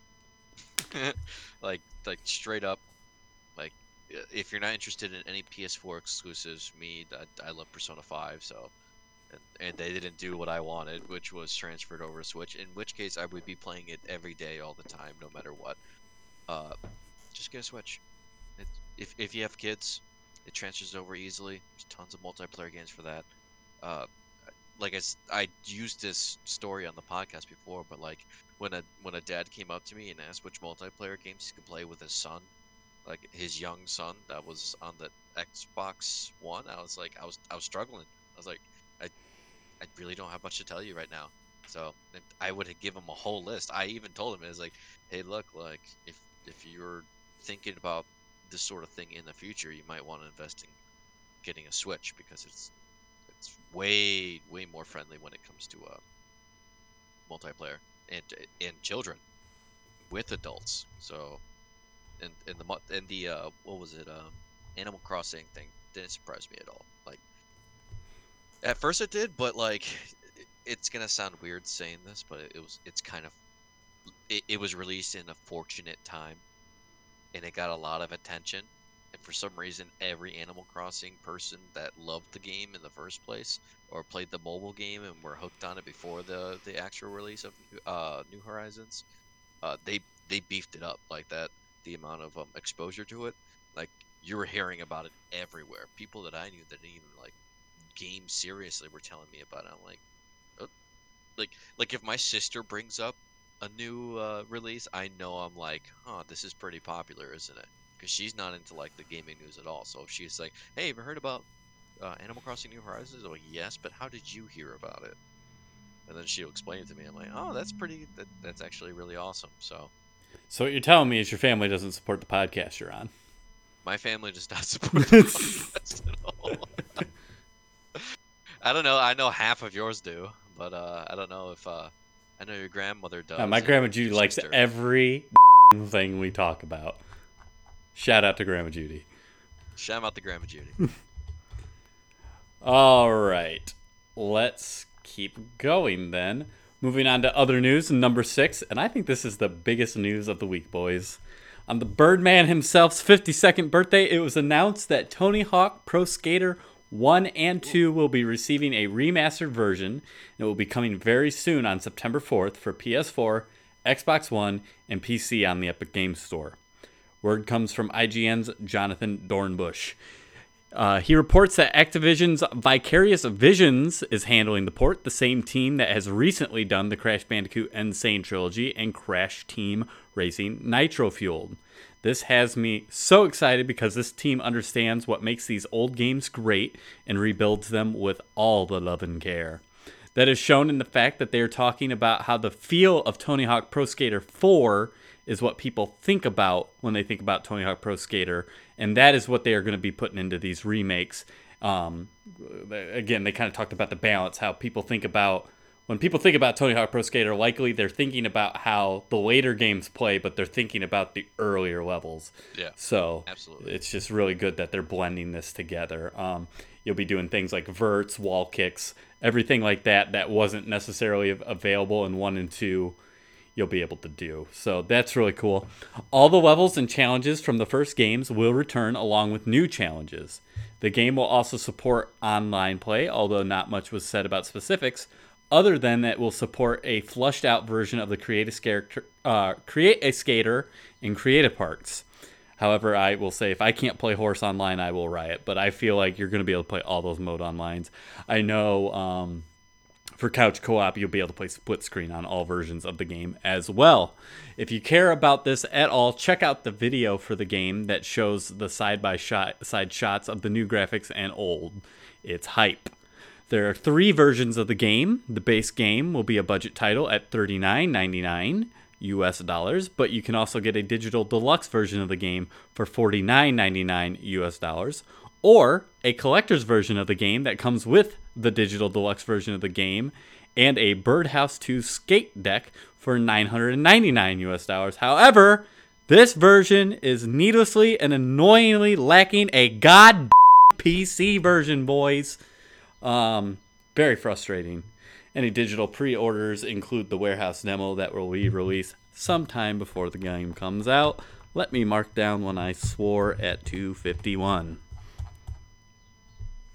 So what do you think? Were you guys into Tony Hawk? I feel like I should have had Nick on for this conversation. I'm super hype.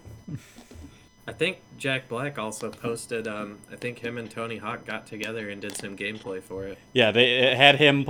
I watched the video. They had him playing the warehouse version, and then they went to a skate park, and we watched Jack Black roll for a couple minutes. It was kind of fun. Nice. I'll have to check that out later. I really enjoyed, Tony Hawk Pro Skater 1, 2, 3, and I also really enjoyed, I think it was American Wasteland on the PS2. I think that's what it was called. Those are all excellent, and I get what you're saying too about people expect the feel of 4, but the gameplay of 1 and 2, and especially 2 I think was one of the best or highest rated games of all time on PlayStation or PlayStation 2, and so from that era it's a big deal. You got to make sure you nail the game, but also the gameplay.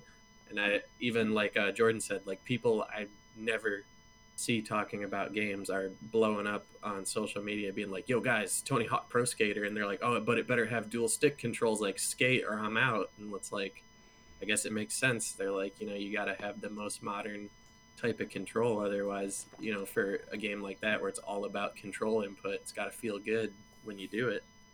If you got those old school tank controls, it's not gonna fly.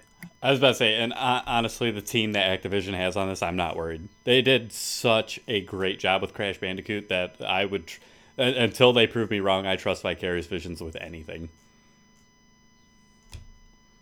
Okay, boys, let's finish up the news. Mike, you added this one later. Number 7, I have it simply marked here as Bloodstained DLC issues add to existing issues. I will be reading directly from Destructoid.com's Chris Carter as I have the thing up. So the big issue here is Bloodstained Ritual of the Night just launched its Zangetsu and Randomizer DLC on PS4, PC, and Xbox One. But you may have noticed an omission, the Black Sheep port of the family, the Nintendo Switch.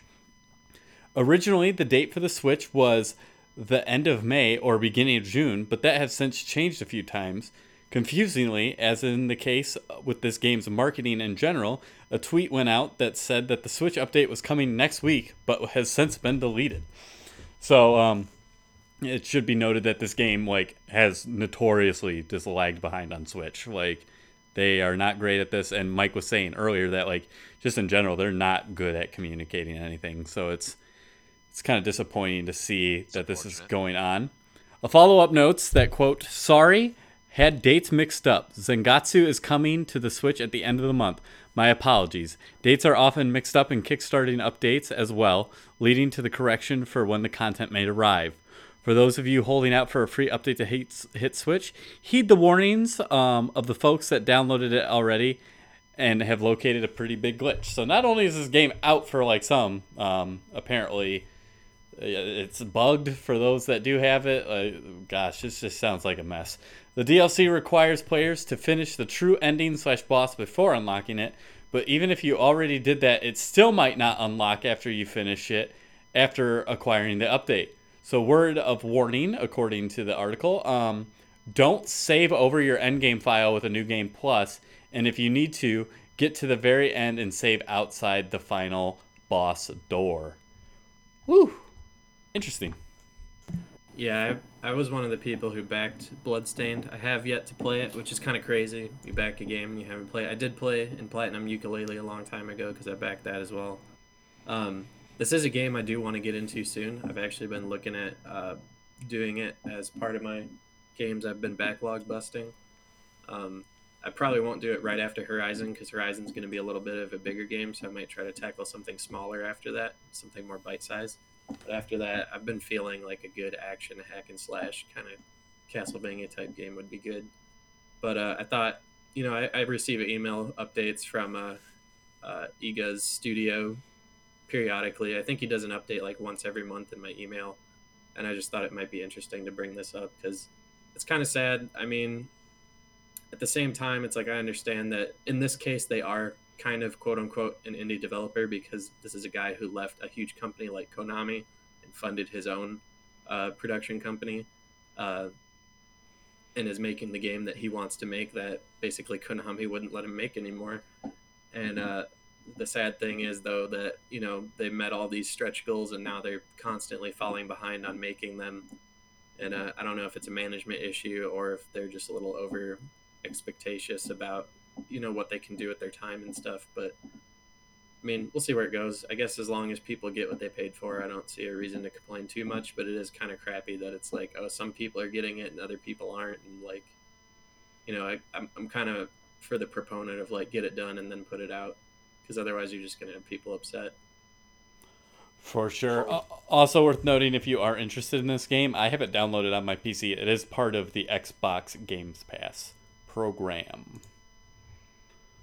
So look out there, boys. If we've got nothing else to say, we will move on to the next section of the show. We have no emails this week, but Jordan, if you wanted to email us, where could you do that? You can email us at brotakumoc@gmail.com. That is BROTAKUMOC@gmail.com. Boys, for the first time in a long time, we have a giveaway this week that I was teasing last week. So I'm a huge fan of the game Hollow Knight. I think it is one of the best games easily in the past decade, but ever made. It is a 2D Metroidvania, almost more Souls-like game. I think it is incredible. It's very good. I wanted to support the game, so Team Cherry, the developers, got together with Materia Collective and released Hollow Knight, the Piano Collections, which is sheet music for the game's main soundtrack, including the tracks Dirtmouth, Crossroads, Green Path, Hornet, Reflections, Mantis Lord, City of Tears, which is incredible, Resting Grounds, Dung Defender, Queen's Gardens, White Palace, Sealed Vessel, Radiance, Hollow Knight, and the Grim Trope. So this is the piano sheet music, and I sent the order, and they sent me an email saying that it shipped. It was like 3 or 4 weeks, and I just emailed them, and I was like, hey, I haven't gotten my copy still. I realized that everything going on with the coronavirus, I don't know what's up. I just want to make sure it didn't get lost somewhere. Well, they did a little digging. It got lost, and they said, hey, we're going to send you a new one. If the other one comes, don't worry about it on the house. Do what you will with it. Give it to somebody, whatever you want. So I ended up getting both copies. So we will be giving away the Hollow Knight Piano Collections. I will randomly select a winner, and we will announce it on next week's podcast. The ways you can sign up to win this, I will have a post on our Facebook page. That is Brotaku Men of Culture. You can like that post. That will get you an entrance. You can share that post. That will get you another entrance. And for a third possibility, so you can sign up to 3 times for 3 chances to win. If you send us an email with comments, questions, concerns, ideas, topic ideas, anything of the sorts, we will enter you for a third one. So this is the Hollow Knight Piano Collections book. I haven't even opened my copy yet, but man, it looks pretty, and I love Hollow Knight, so awesome stuff, gentlemen. Mike, you are here mainly this week, aside from talking to us what you've been playing for 2.5 hours, which is awesome. But let's talk for another 2.5 hours. Boys, we're talking Dungeons and Dragons. Bust out your D20, nerds. Mike, what is Dungeons and Dragons? So Dungeons and Dragons is a tabletop role-playing game that came out back in, I believe it was the 70s. It grew to popularity more in the 80s, especially because at the beginning of it come out, it was highly demonized by people of like the Christian faith and politicians because of imagery used in the game. But later on, people really got into it. It kind of fell off a bit after like third slash 3.5 edition, and fourth edition is kind of notably a low point in the series, but some people really like it. I personally had always been interested in playing when I was really young, but it was one of those things where my parents were like, we'd go to the hobby store and I'd see the figures and I'd be like, oh, I want that. And they'd be like, no, that's expensive. And I'd be like, oh, okay. And then, but later on in life, when I got my own money, I was like, I'm going to try this when some of my friends were playing and asked me to join them. And now I'm crazy about it and I love it. Okay. Basically, like, the game, the premise is you can either make a character and be somebody, and pretty much anything you can think about doing, you can do. There's just a set of rules called the Player's Handbook and like the Dungeon Master's Guide that if you're, for example, like, I want to climb that wall, then someone can cite a rule from that book that's like, hey, this is the like math you do to determine how much you can climb at this speed. And like, okay, well, I want to like rob this person. They're like, okay, well, this is what you need to do that. And so it's kind of just like a simulation type game for people who want to role play as someone else, typically in a fantasy style setting.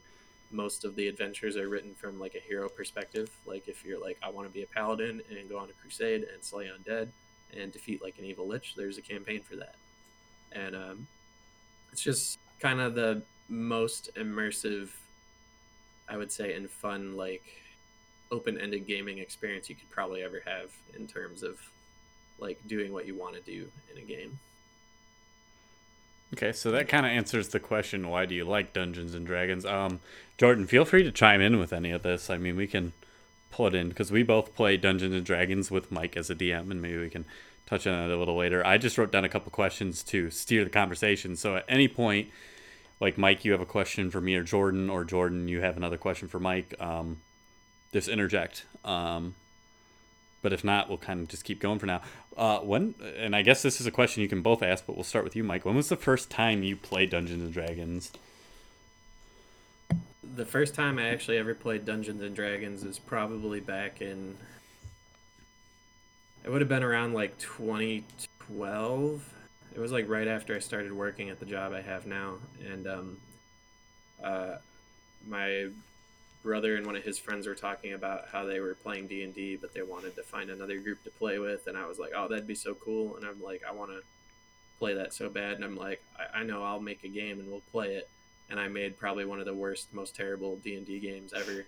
And we played it, and then people didn't want to play anymore. And then that was like the last time I played for years. And then I started playing again like 2 years ago. And this is where I really caught on to it and started playing consistently. Was our friends Matt and Derek, who's also been mentioned, and Derek's been featured on the podcast just last week, and I think Matt's getting featured next week, so you'll get to meet him soon. Both great people.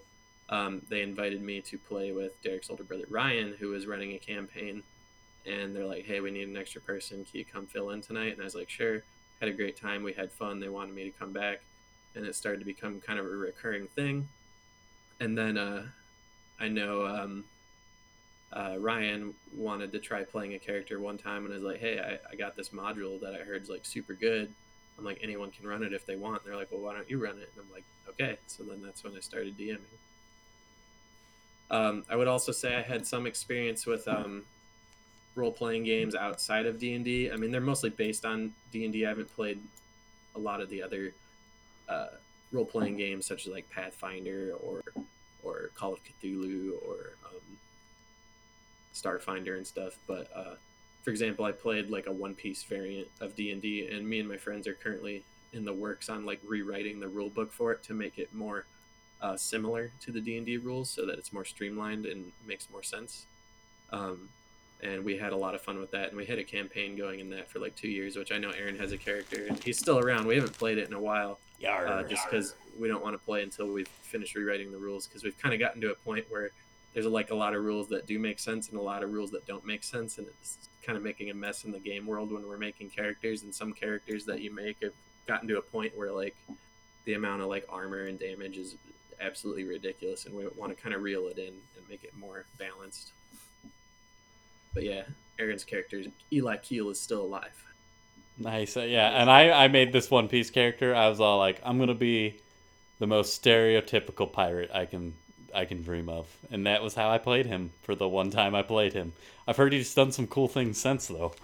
He has, yes. He took out like an entire battalion of troops with, because he's like the master at arms on our and the helmsman of our pirate ship, because he's the only one who's like an actual professional pirate.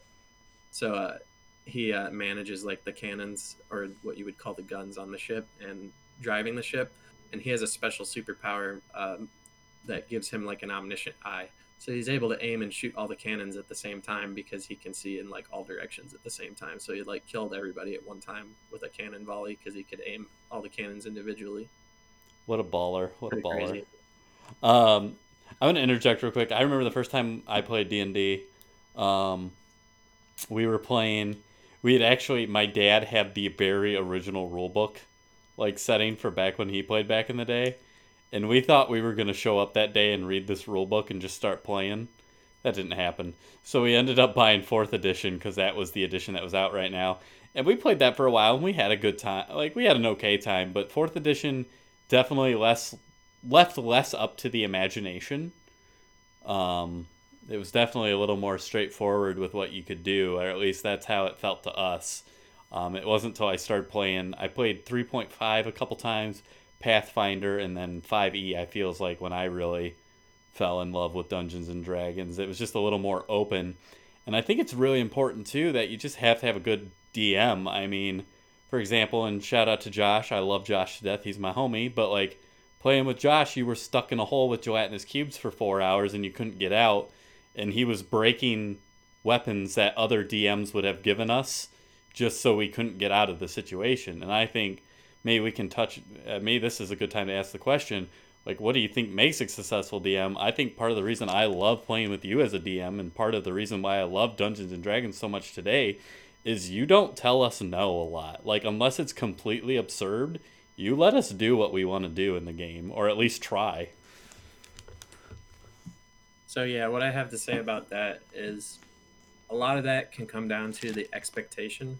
And I've listened to a lot of different opinions on this, simply due to my first time DMing. It was like, why is this a failure? Why did it not work? Why didn't people like it? And I follow different guys on like YouTube, for example, who are like professional DMs and stuff, and they have like a successful web series.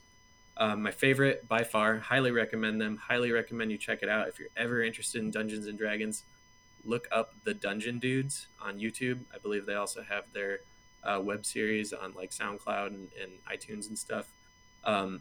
They do an excellent job explaining the game. They explain lots of rules. They explain like situations you could get into and like what to do in those situations, or how to deal with questions like this, where you're like, okay, so why do we let people do these things? It's like, okay, well, it's a role-playing game. You want to play a role. You want to play this character, and you want to be able to do these things. And so a lot of times you got to ask yourself, like, why are we here? Why are we playing this game? Because we want to have fun. And that's the point. Is the point of playing a game with your friends is to have fun with your friends. And it's not fun to get told no all the time. And so this is kind of the mentality I've adopted ever since that first campaign I wrote like 8-9 years ago. Is, back when I wrote that one, it was like super railroady, and I was like, I have this story and I'm going to tell this story, and that's just wrong. And like, there's a time and a place to tell a story, but ultimately you got to remember that you're not the only person playing, and that other people are there to do something too. And the best answer to any question that a player can ask from the DM's perspective, and I 100% agree with this mentality, is as long as it's not impossible, the answer is always yes. And a lot of that can come down to whatever the rules say, or just whatever you agreed on beforehand. And a lot of that has to do with, again, like I said, the expectations. Like when you come to the table to play with people, some people have different expectations for what they want the experience to be like. Some people, like Josh, for example, he might not be a bad DM. He's just a DM who really loves like tough combat encounters, and all he wants to do is make like combat that's really challenging and might try to kill you guys, and that's what he wants to do. And you guys might have wanted to, like you said, for example, have more say in what's going on. You want more of a personal story. You might want more influence over the world around you, and he might not have wanted that. And so that's something, the expectation wasn't set before the setting. And so that's why we had like the session 0 is what they call it. Before we even played, we got together, we talked about like, what do people want from this game? What do you want to do in the game? And like, what things are we okay and not okay with doing in the game? Like, what kind of content is allowed and not allowed?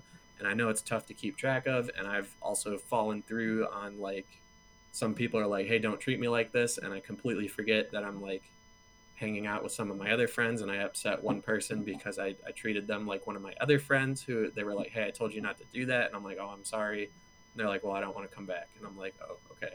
So I mean, I'm not infallible, I'm not the best person ever, but I mean, that's just how it is. Like, you got to find the right people to play with, and a lot of that has to do with expectation. Right. And to your point of expectation, I guess I think back to my early sessions that I played, and again, it's talking to people, knowing what everybody wants, because when I think of it, that first like main campaign I played, Josh, Nick, myself, and I believe Matt Slade a couple times, we all took turns DMing in the same world.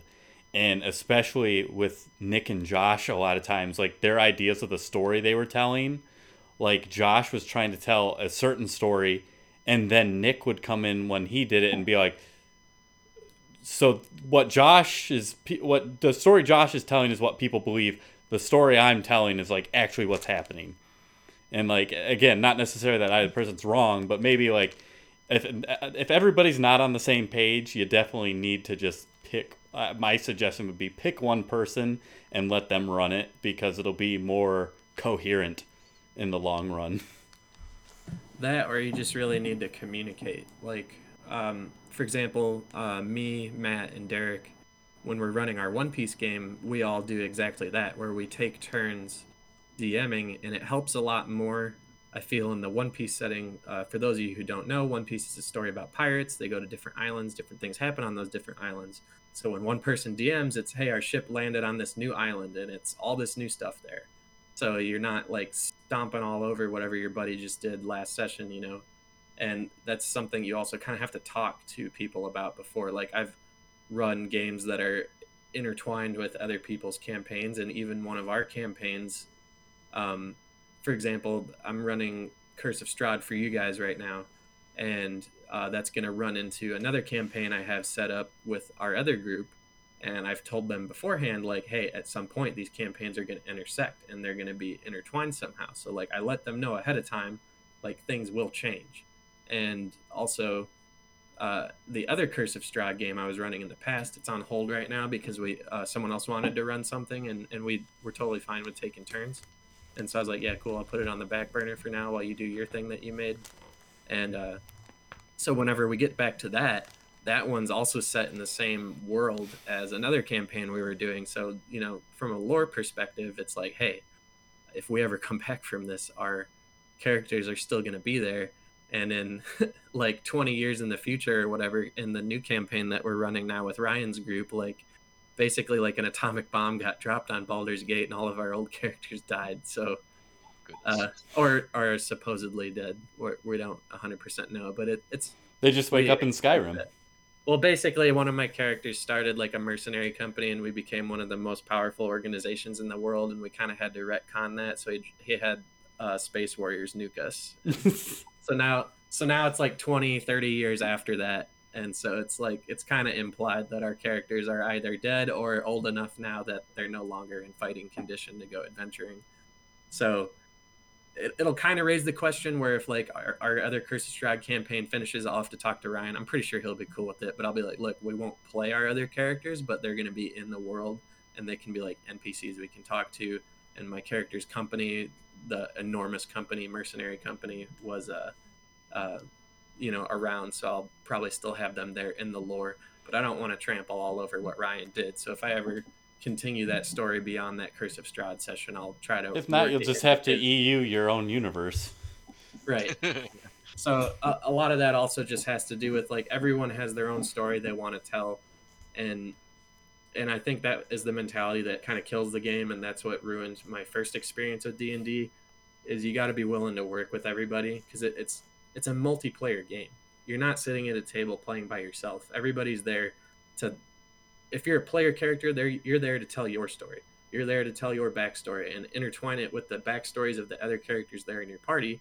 And the DM is basically there to play referee and make sure that everybody's following the agreed upon rules that you followed, or house rule things based on what people perceive to be fun or not fun, and then make sure everybody's having a good time. And as long as you talk to everybody and you're like, hey man, I know you did this thing in the last campaign, I didn't like that, and if they're not willing to budge on that, then I'd say the best thing you can do then is, like Barovia, for example, is in a demiplane. All of a sudden your characters are sucked into a demiplane. Everything that happens here doesn't affect the other campaign, and we can leave at any time. There's stuff like that in the game you can do. Right on. Jordan, when was the first time you played Dungeons and Dragons? I'd have to say it's probably with you guys. And I remember thinking, like, first of all, when I first played World of Warcraft, I was still trying to stay out of the nerd hole, because I was like going in middle school. I had a lot of troubles with it, and I was like, when I was playing World of Warcraft, I was like, well, at least like there's still a rock bottom of like nerddom, and that's like Dungeons and Dragons. And then I started playing Dungeons and Dragons, and I'm like, okay, I'm in it for the long haul. Got time to commit, Jordan. Yeah, I think I just joined. It's funny that you say that, because you've just been a full-blown nerd since as long as I've known you. I've accepted it 100% now. A deep dive. And then I played with you guys for a little bit. I still didn't really know what to do. I remember my first character was a half orc, and it was really fun. I loved playing the character. I loved the backstories of it and things like that, and just creating a character and modifying it. And that's when I was kind of like really metagaming, because the first time I play a game, I kind of want to like break it. But the second time I played was over one of my friend's house, and they said that they noticed that I played Dungeons and Dragons. Like, hey, do you want to come over and join ours? Yeah, cool. And like, we have this new DM, and she's just starting off, and you want to play one of her stories. And they were like really experienced Dungeons and Dragon players. They've played for a really long time, and she's a new DM, so like they can kind of like teach her, when to pick things up, when to keep going, stuff like that. And I played myself this time, and that was fun. And then the same group, we switched a DM and a new story, because we had caught up with like what she had prepared for her story, because I think they were like co-DMing, like she was new and like she had the main story, and then someone would like help illustrate and enunciate some of the things that were happening. So that was really cool too, to see that. Um, and in the new campaign, I played opposite of myself. So I was super role playing. I was playing a chaotic evil character, and that was when I was hooked on D&D. It's like, before it was like I would go, but then I was like, I would only go because they were up the street from me. Like I was obligated to go at that point. But once I started actually role playing in the game, that's when I was hooked with Dungeons and Dragons, like as a whole. I was like, this is super fun. So ever since then, I've been thinking about making my own campaign and things like that. But I have some of like the Pathfinder guidebooks and stuff like that, and monster manuals, and just like I would have to like start watching streams and stuff like that. But really, right now, I'm just in love with like actually playing the game and like making like niche sort of like gimmicky characters, instead of like actually like breaking the game. Because I'm a big fan of like, hey, if my character has a weakness, like that's their weakness. Like they're a real person, so they should have these weaknesses. So I made a complete that one joke campaign that we did. I made a character that only had fire spells, and like if he fought against a monster that was immune to fire, he would have an issue. Like, and that was just the way the character was. I realized it, and I could have like split it off to like have a bunch of like different coverages and things like that. But it was more fun to just play a character that was flawed. To more like, hey, I like fire. I'm gonna learn fire. Uh, Kind of like this character I know from an anime called Konosuba. There's this mage that only knows explosion magic, and she refuses to learn anything else, and she can only use it once, and once she uses it, she passes out. And that's just the way that character is, and it's nice and gimmicky. So that's when I really fell in love with D&D, is after I started to like role play, make character backgrounds and stuff like that. That was really fun. Scratch that creative urge I had. So you kind of mentioned you've never DM'd before.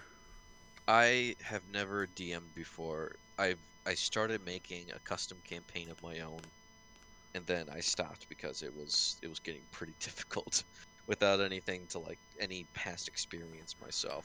So I'm like, I'll just play more D&D, and then I'll just watch some like in-depth stuff later on, and then I'll get back to it eventually. I was just really fascinated with creating the story for the world, not exactly the DM part of it. Right. The last time I DM'd a session, on Christmas Eve, me and my family always play board games. So my mom, dad, sister, her boyfriend Peter played with us this time, and my girlfriend Alexis played. And I had put together, and it was a really dumbed down version of the game that I put together myself. We did a Star Wars, and Obi-Wan Kenobi like had to reach through the timeline to get all these great Star Wars characters to like help him save Santa from Darth Vader. And he was trying to get Qui-Gon Jinn, but ended up with Jar Jar Binks and stuff like that. It's a lot of fun. But my favorite thing was at the end is like they got to like the throne room, and like Rudolph had turned to the dark side, so they had to kill Rudolph. Heard about that too, yeah. It's stupid stuff like that. Like Mike kind of touched on earlier. Like you can do literally anything. Like your imagination's your limit in D&D. It's just so much fun. That one off that Nick made with the SCPs. Yeah, and it's just a lot of fun. Gangster. And I love DMing, but I have to put so much time into like a single session that like I can do it like for like 2 or 3 weeks just fine, but then like it starts eating into other things I like to do. Like I can't imagine, Mike, how much time do you spend putting together a typical session? And like especially with the added layer now that we're in quarantine, like how much time do you spend putting together a normal session, and how much time do you spend putting together a session now that we're playing online and like you're uploading maps and stuff into a program? So the answer to that question is a lot. This entire podcast, which I'm making way too long for you guys, I've been making maps. I'm already on my I've been told map. people like the longer podcasts, so they're gonna eat this up. All right, cool. I mean, if they're down with that, I'm down with that. I love D&D. I love games. They're both things I can talk about forever. Yeah, I've been working on maps this whole time. I'm already on my second one. The map I made before, I'm using a program called Dungeon Fog. You can make kind of like the little grid style terrains. You can make and adjust walls, features. It comes with little already built in, what would you call them, resources that you can drop in and out on the map. Normally, time put in, I would say for a campaign, it's recommended generally that, at least from what I've heard and what I've been recommended to by professional people that I've watched, again, those people would be the Dungeon Dudes, Taking 20, and DM. They're all really good, and they do a great job talking about the game and how to play the game and set up the game. They all kind of agree that you should put about the same time that you put into the game as you're going to play the game.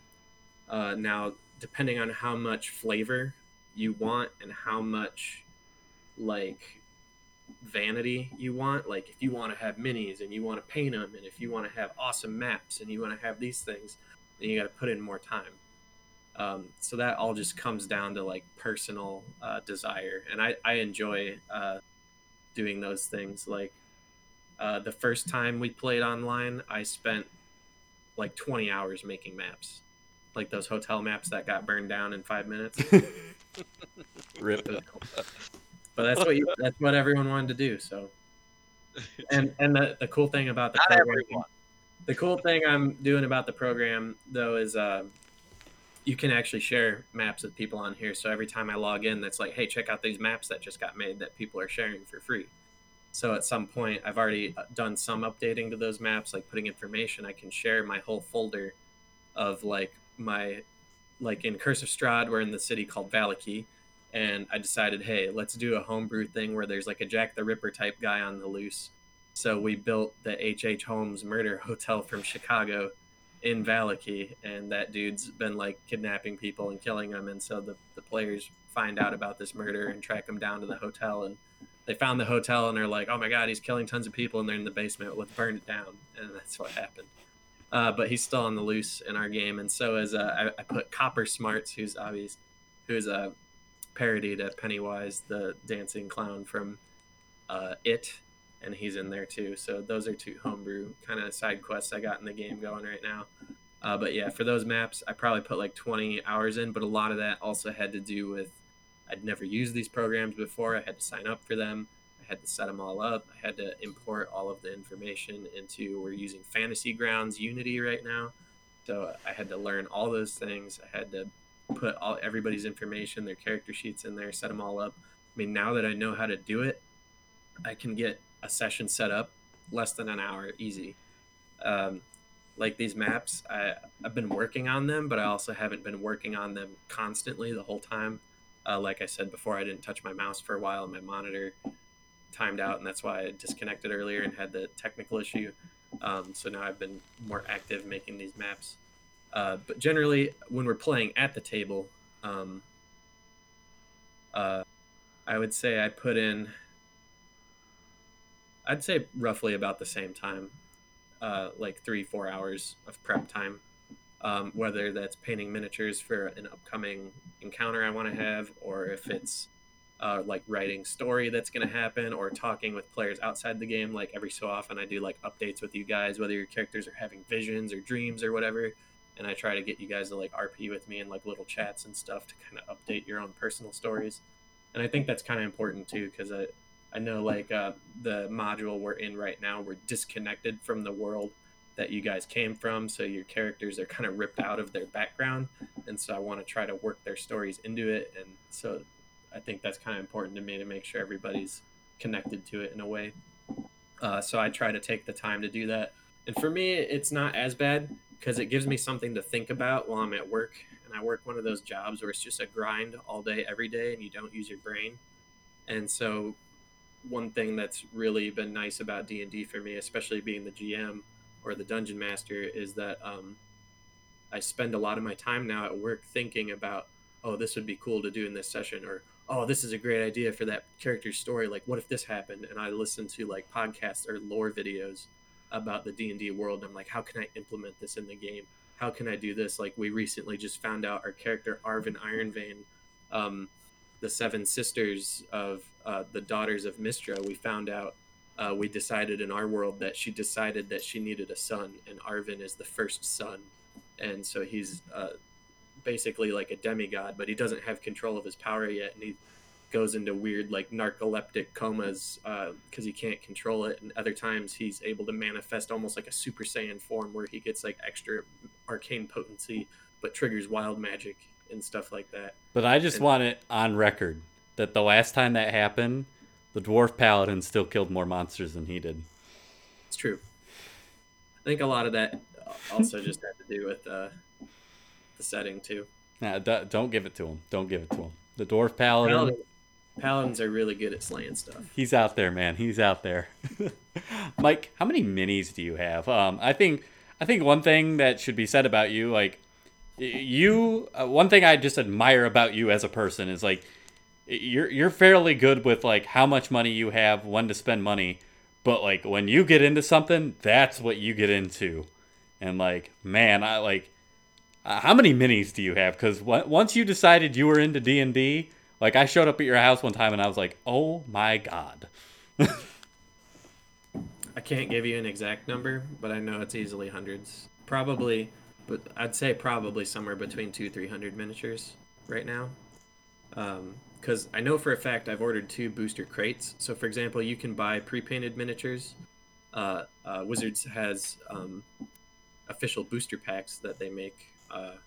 And you can buy those, and basically you can be like, hey, I want, for example, there's the Waterdeep Dragon's Heist module that some people may know. Matthew Mercer from Critical Role helped co-write that a little bit, and in that adventure takes place in Waterdeep, and they have a set of booster packs that basically feature all of the monsters that show up in that module, and you can buy the booster bricks and get, you know, the little random figures out of them pre-painted. And when you buy a case, you generally will get the majority of them. And what's kind of nice about that is, since they're collectible, you know, other people will often be trading. So it'll be like, oh man, I didn't get the elephant, or I didn't get the Xanathar, which is a beholder type character. And you'll be like, oh, I'll trade you, like, I got 2 of this one, I'll trade you this one for that one. Or even like the miniature store I bought them from will give you 30% in-store credit if you send them any miniatures back that you don't need. So it's like, okay, well, if I just got 2 Xanathars, you only need 1, you know, unless I have some crazy idea where I need 2, I can get $10 back immediately. And I did the math, and I'd already went positive on that booster crate I ordered. Like I probably spent $300 on that crate, but I got like $400 worth of miniatures when I looked up how much each of them were worth if I sold them all individually.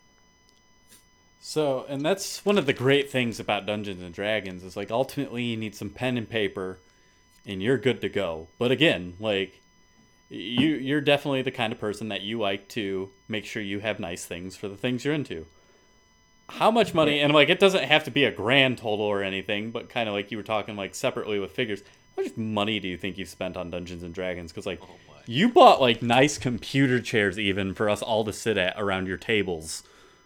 And, like, I can't even imagine what that was alone. Like, and you, like I said, you have, like, 200, 300 miniatures, you have all the books, like, you are into this.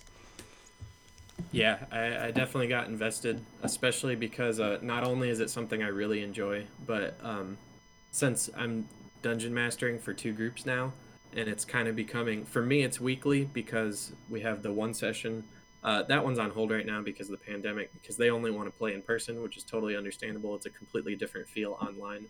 But I feel like the way we have it set up now is good too. I also really like the maps that we're making. I think it makes it more immersive. But since I'm playing so much, and since I'm also the one hosting, since I'm the dungeon master, it's kind of like I view it as my responsibility to set things up for everybody, and having these things make it more fun for me. And I know, like you said, when we first started, we didn't have any miniatures. We literally showed up with our character sheet, and we would use our D4s as our characters on the map, because we're like, well, we don't use this dice, so this is our character. And we played like that for like a year. And when we played One Piece, we used no miniatures, no maps. We all theater of the mind. We were just like, you're about this far away from this guy, or you're like this, or this guy looks like that. And we would just describe it all to each other. And we played like that for like a year and a half. And so it wasn't until I started dungeon mastering that I was like, okay, we're really getting into this. We're still playing. It's been like a year. And I'm like, it's time. Like, I want to upgrade. I want to get more out of this experience. I'm really enjoying it. And so then I started to put money into it. First I bought, you know, a character for myself, and then when I started dungeon mastering, I'm like, okay, I'm going to start buying the characters that we're going to use as the enemies, because it's really weird to me that I'm putting, like, you know, a goblin on the table and I'm like, yeah, that's a vampire. Like, it just kind of is jarring to me. Like, once you go, it's like once you get in, you can't go back. It definitely is a rabbit hole, and I know the dungeon dudes use that exact phrasing, is like, once you get into it, you'd like get way into it. But you get into it in a good way. You just have to manage how you do it, like you said. I've probably spent, the chairs you asked, I spent $1,600 just on the computer chairs. And the reason I did that was because some of our friends, myself included, I'm not the lightest person, and you know, I want the chairs to hold up. I don't want to have to replace chairs all the time. I've had chairs break. So I wanted to make sure we got quality chairs that were durable, that could last, and that were comfortable. And so since this is something that we're doing all the time and we're consistent, and I've been asking people and they seem happy and they want to keep playing, I was like, okay, I'll put in the money so we can get the most out of the experience. Pandemic! Yeah, but between like the chairs and between the miniatures and the paint and all that stuff, and now with the softwares that I've been using, I've probably spent like $5,000 on D&D. About how much I'd spend on League of Legends. Oh my god. Back in the day. Back in the day, you still did it. I don't even want to think about it. Yeah, I don't know exactly why I am that type of person who's like always got to get really into something, but I don't know if it's necessarily just because I really enjoy it and I want to get into it, or if it's my mentality of the same way I look at like my video games. Like right now, all those games we talked about earlier, like 3 hours ago, that I was saying that I've been playing, like I had to platinum all of them with the exception of Battlefield 5. I'm missing one trophy, but Shane and I are going to do that together at some point because I need help with it. Uh, I just feel like I want to get the most out of my experience. I want to get the most bang for my buck. And I'm just like, if I buy these games, why don't I play them? Or if I buy this game, I want to get everything out of it. Like I want to get the full experience. And so I guess that's just like the underlying mindset scratching at the back of my head, I guess, is I'm like, this is so much fun, but it could be even more fun. And to that point, I guess, wanting to get the most bang for your buck, like $5,000 on Dungeons & Dragons sounds crazy, but ultimately, if you didn't want to, you would not need to buy anything ever again and be able to play games you'd be able to play Dungeons & Dragons with what you have for your entire life and still have fun, be fresh, new things for the $5,000 you spent, as opposed to like you spent $5,000 on games, even if you got the most out of it, like you said, they're going to end. Absolutely. And that's the thing about D&D is like whether it's a goblin or an orc or whatever, all of these miniatures are reusable in any scenario. And whether it's my campaign or someone else's campaign, like I host Ryan's campaign at my house too, just because all my stuff is here and it's a convenient meetup place for everybody now that he lives out in Huntley. So he comes to us, we host here, and I have all the miniatures and the tables and the maps and stuff set up. And so it's like, oh, hey, we're going to do this encounter and we've got these guys. It's like, cool, I've got those guys. Here they are. And, or maybe like Jordan said, I'm working on my own homebrew campaign entirely in its own world. And like, for example, that's going to be a pirate setting, but it's still going to be like D&D themed. Like there's still going to be goblins, there's still going to be orcs, dragons, all that stuff. And it's like, so I'm going to be able to use all those figures again in that setting. And like any of the modules you pick up, I can use any of those figures in that module, generally speaking. So, the sky's the limit as long as you're creative. Awesome. Do either of you have anything else to say on Dungeons and Dragons? Yeah, I was going to ask you guys, how do you feel your experience has changed from, beginning D&D to now, and what do you think was the most influential part of it? Like, what do you think makes you want to do it more now than it did before? I know we kind of touched on this before, or like, what is it specifically that you want to do as a player that makes you want to play more? Ooh, that's a good question. So I think the biggest thing that's changed for me is just the version I've been playing. Like I said, I started playing 4E really, and while I'm sure and some of it may have just been growing up, learning. I think an underrated thing you've said is like how you watch so many people. Like it's okay to get ideas from outside. I mean, they're probably good ideas. That's why people are doing this stuff on the internet. Like they have good ideas and stuff. So you've gotten ideas, but like 4E was very much like you just had to use a spell over and over again. As we're like, I felt like when the editions opened up, it gave you more room for like, oh, I want to twirl through the air and grab on to the flying bird and swoop down onto that guy with my axe and drive it through his skull. Like it opens up for imagination, and I think part of that too. And again, not to be like yanking your chain a lot, but like I think having you as DM has helped. And even since then, like I said, I DM that Star Wars thing for my family. It's helped me as a DM. Like it just, I think. Like, I can't imagine playing with a DM who doesn't say yes a lot. I was playing Don't Starve with Jordan a couple weeks ago, and there was a guy that I'd never met on there, but he was talking about his campaign, and he was talking about how he wants to kill Peter. He wants to kill Peter, and I'm just like, I can't imagine playing with somebody who's, like, premeditating that thing. Like, if you die, whatever, but, like, I can't imagine being like, man, having the DM after you. So just, and maybe like you said, some of that's just a matter of getting expectation, but like, I guess having the expectation, having the right DM, having the correct version of the game, all that has like really changed. Like that's what I think of that has changed the most since I've started playing and what makes me interested in playing. That said too, sometimes just making a character that you truly like. I've had a couple characters. I've had had female human warlocks. I've had half orcs, stuff like that. But like it wasn't until I had made that like this dwarf paladin Malthric. This is the first character I've ever made that I'm like truly in love with, and like again, it's just a matter of like being around the right people. Can you get into it? Like, I mean, like. Luckily, like the only way I know how to role play a dwarf is just to be loud, and that just fits my character. So the group doesn't mind that I'm just loud all the time. Yeah. Especially the snoring. Oh gosh. Well, if it fits the narrative, you can target characters to die. Like Yeah. Mike was just saying It earlier, doesn't he was even trying to kill one of our necessarily- party members. I mean, I wouldn't say I was out to get him, but I did have a plan set for if he died, and I If he wanted died. him to die, but I wouldn't say I was gonna make him die or trying to make him die. Again, like you said, I do agree that has to do with expectation. Like you come to the table, if you want to play a game that's more about like DM versus players, that's a very and the reason that kind of mentality is around is that's kind of how Dungeons and Dragons was back in like first, second, and maybe the beginning of third edition.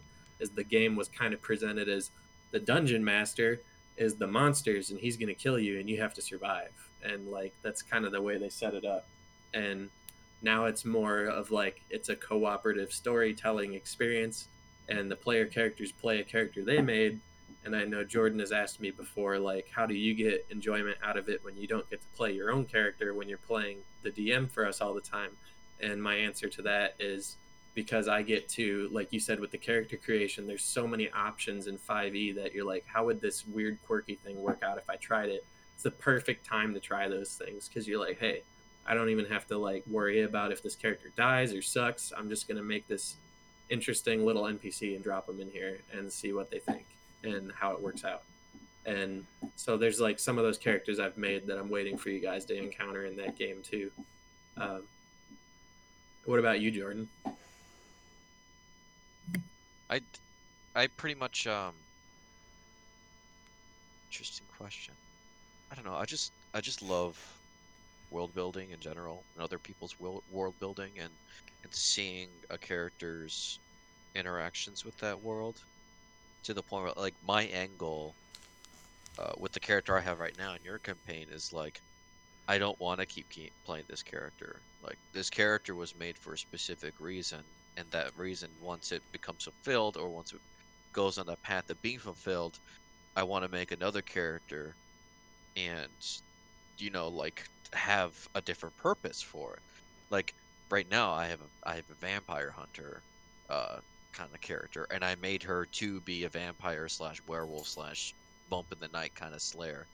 And if she's put in a context where like she's killing dragons or she's taking care of all this and blah blah blah, that character no longer has a role in that scene. And even more so, her abilities and such were created around the pretense of it being monster slaying.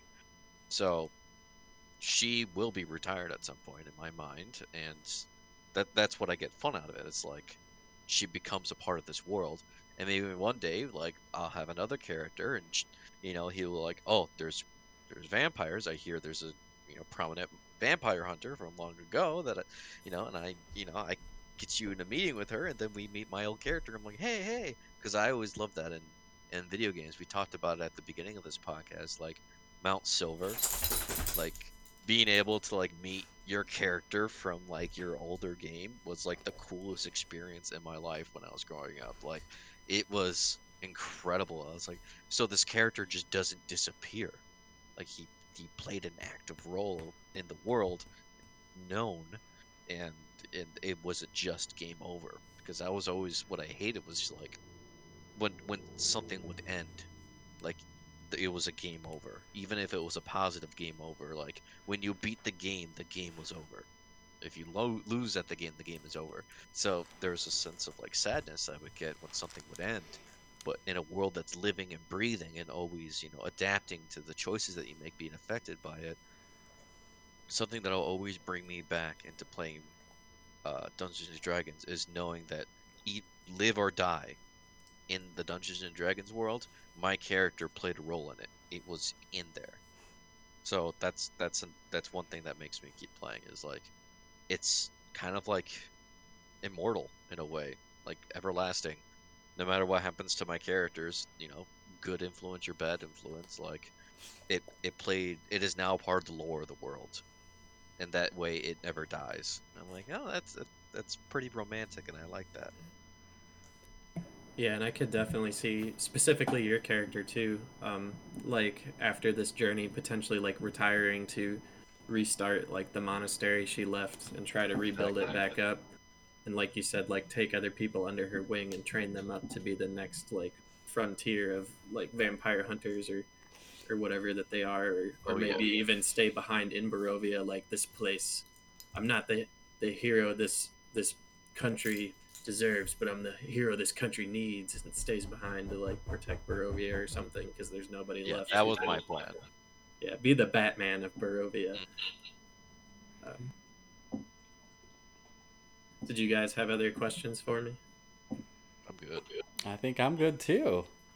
Wow, boys, what a meaty ass episode we just recorded. Like Mike said earlier, next week we're gonna have our good buddy Matt Check on the podcast with us. I'm really excited. I want to chat with him actually today before we recorded. Epic released some not like a gameplay, but like a tech demo showing off Unreal Engine 5 on the PlayStation 5. And I thought we could have talked about that today, but I thought having Matt Check, who went to school for some gaming stuff, be fun to have him on for a conversation like that. So we'll talk about that next week with him. I don't know what he wants to do for a topic of the week. I need to talk to him. He kind of mentioned, I think he mentioned something to me in passing, but I need to double check with him, make sure we have the show that he wants. Michael, thank you for your time. Jordan, thank you for your time. Yeah, absolutely. No problem. We'll have you back. Until next week, which we might need to record on Thursday. I know I posted something about Wednesday, but they're slowly easing me back into work, Jordan. So I've got to work 3 days next week. So we'll talk about that, but it might need to be Thursday, even though I just mentioned something Wednesday. Either way, we'll keep you up to date on the Facebook. Until next week, I'm Aaron. That was Jordan. That was Mike. See you guys. Bye. See you later.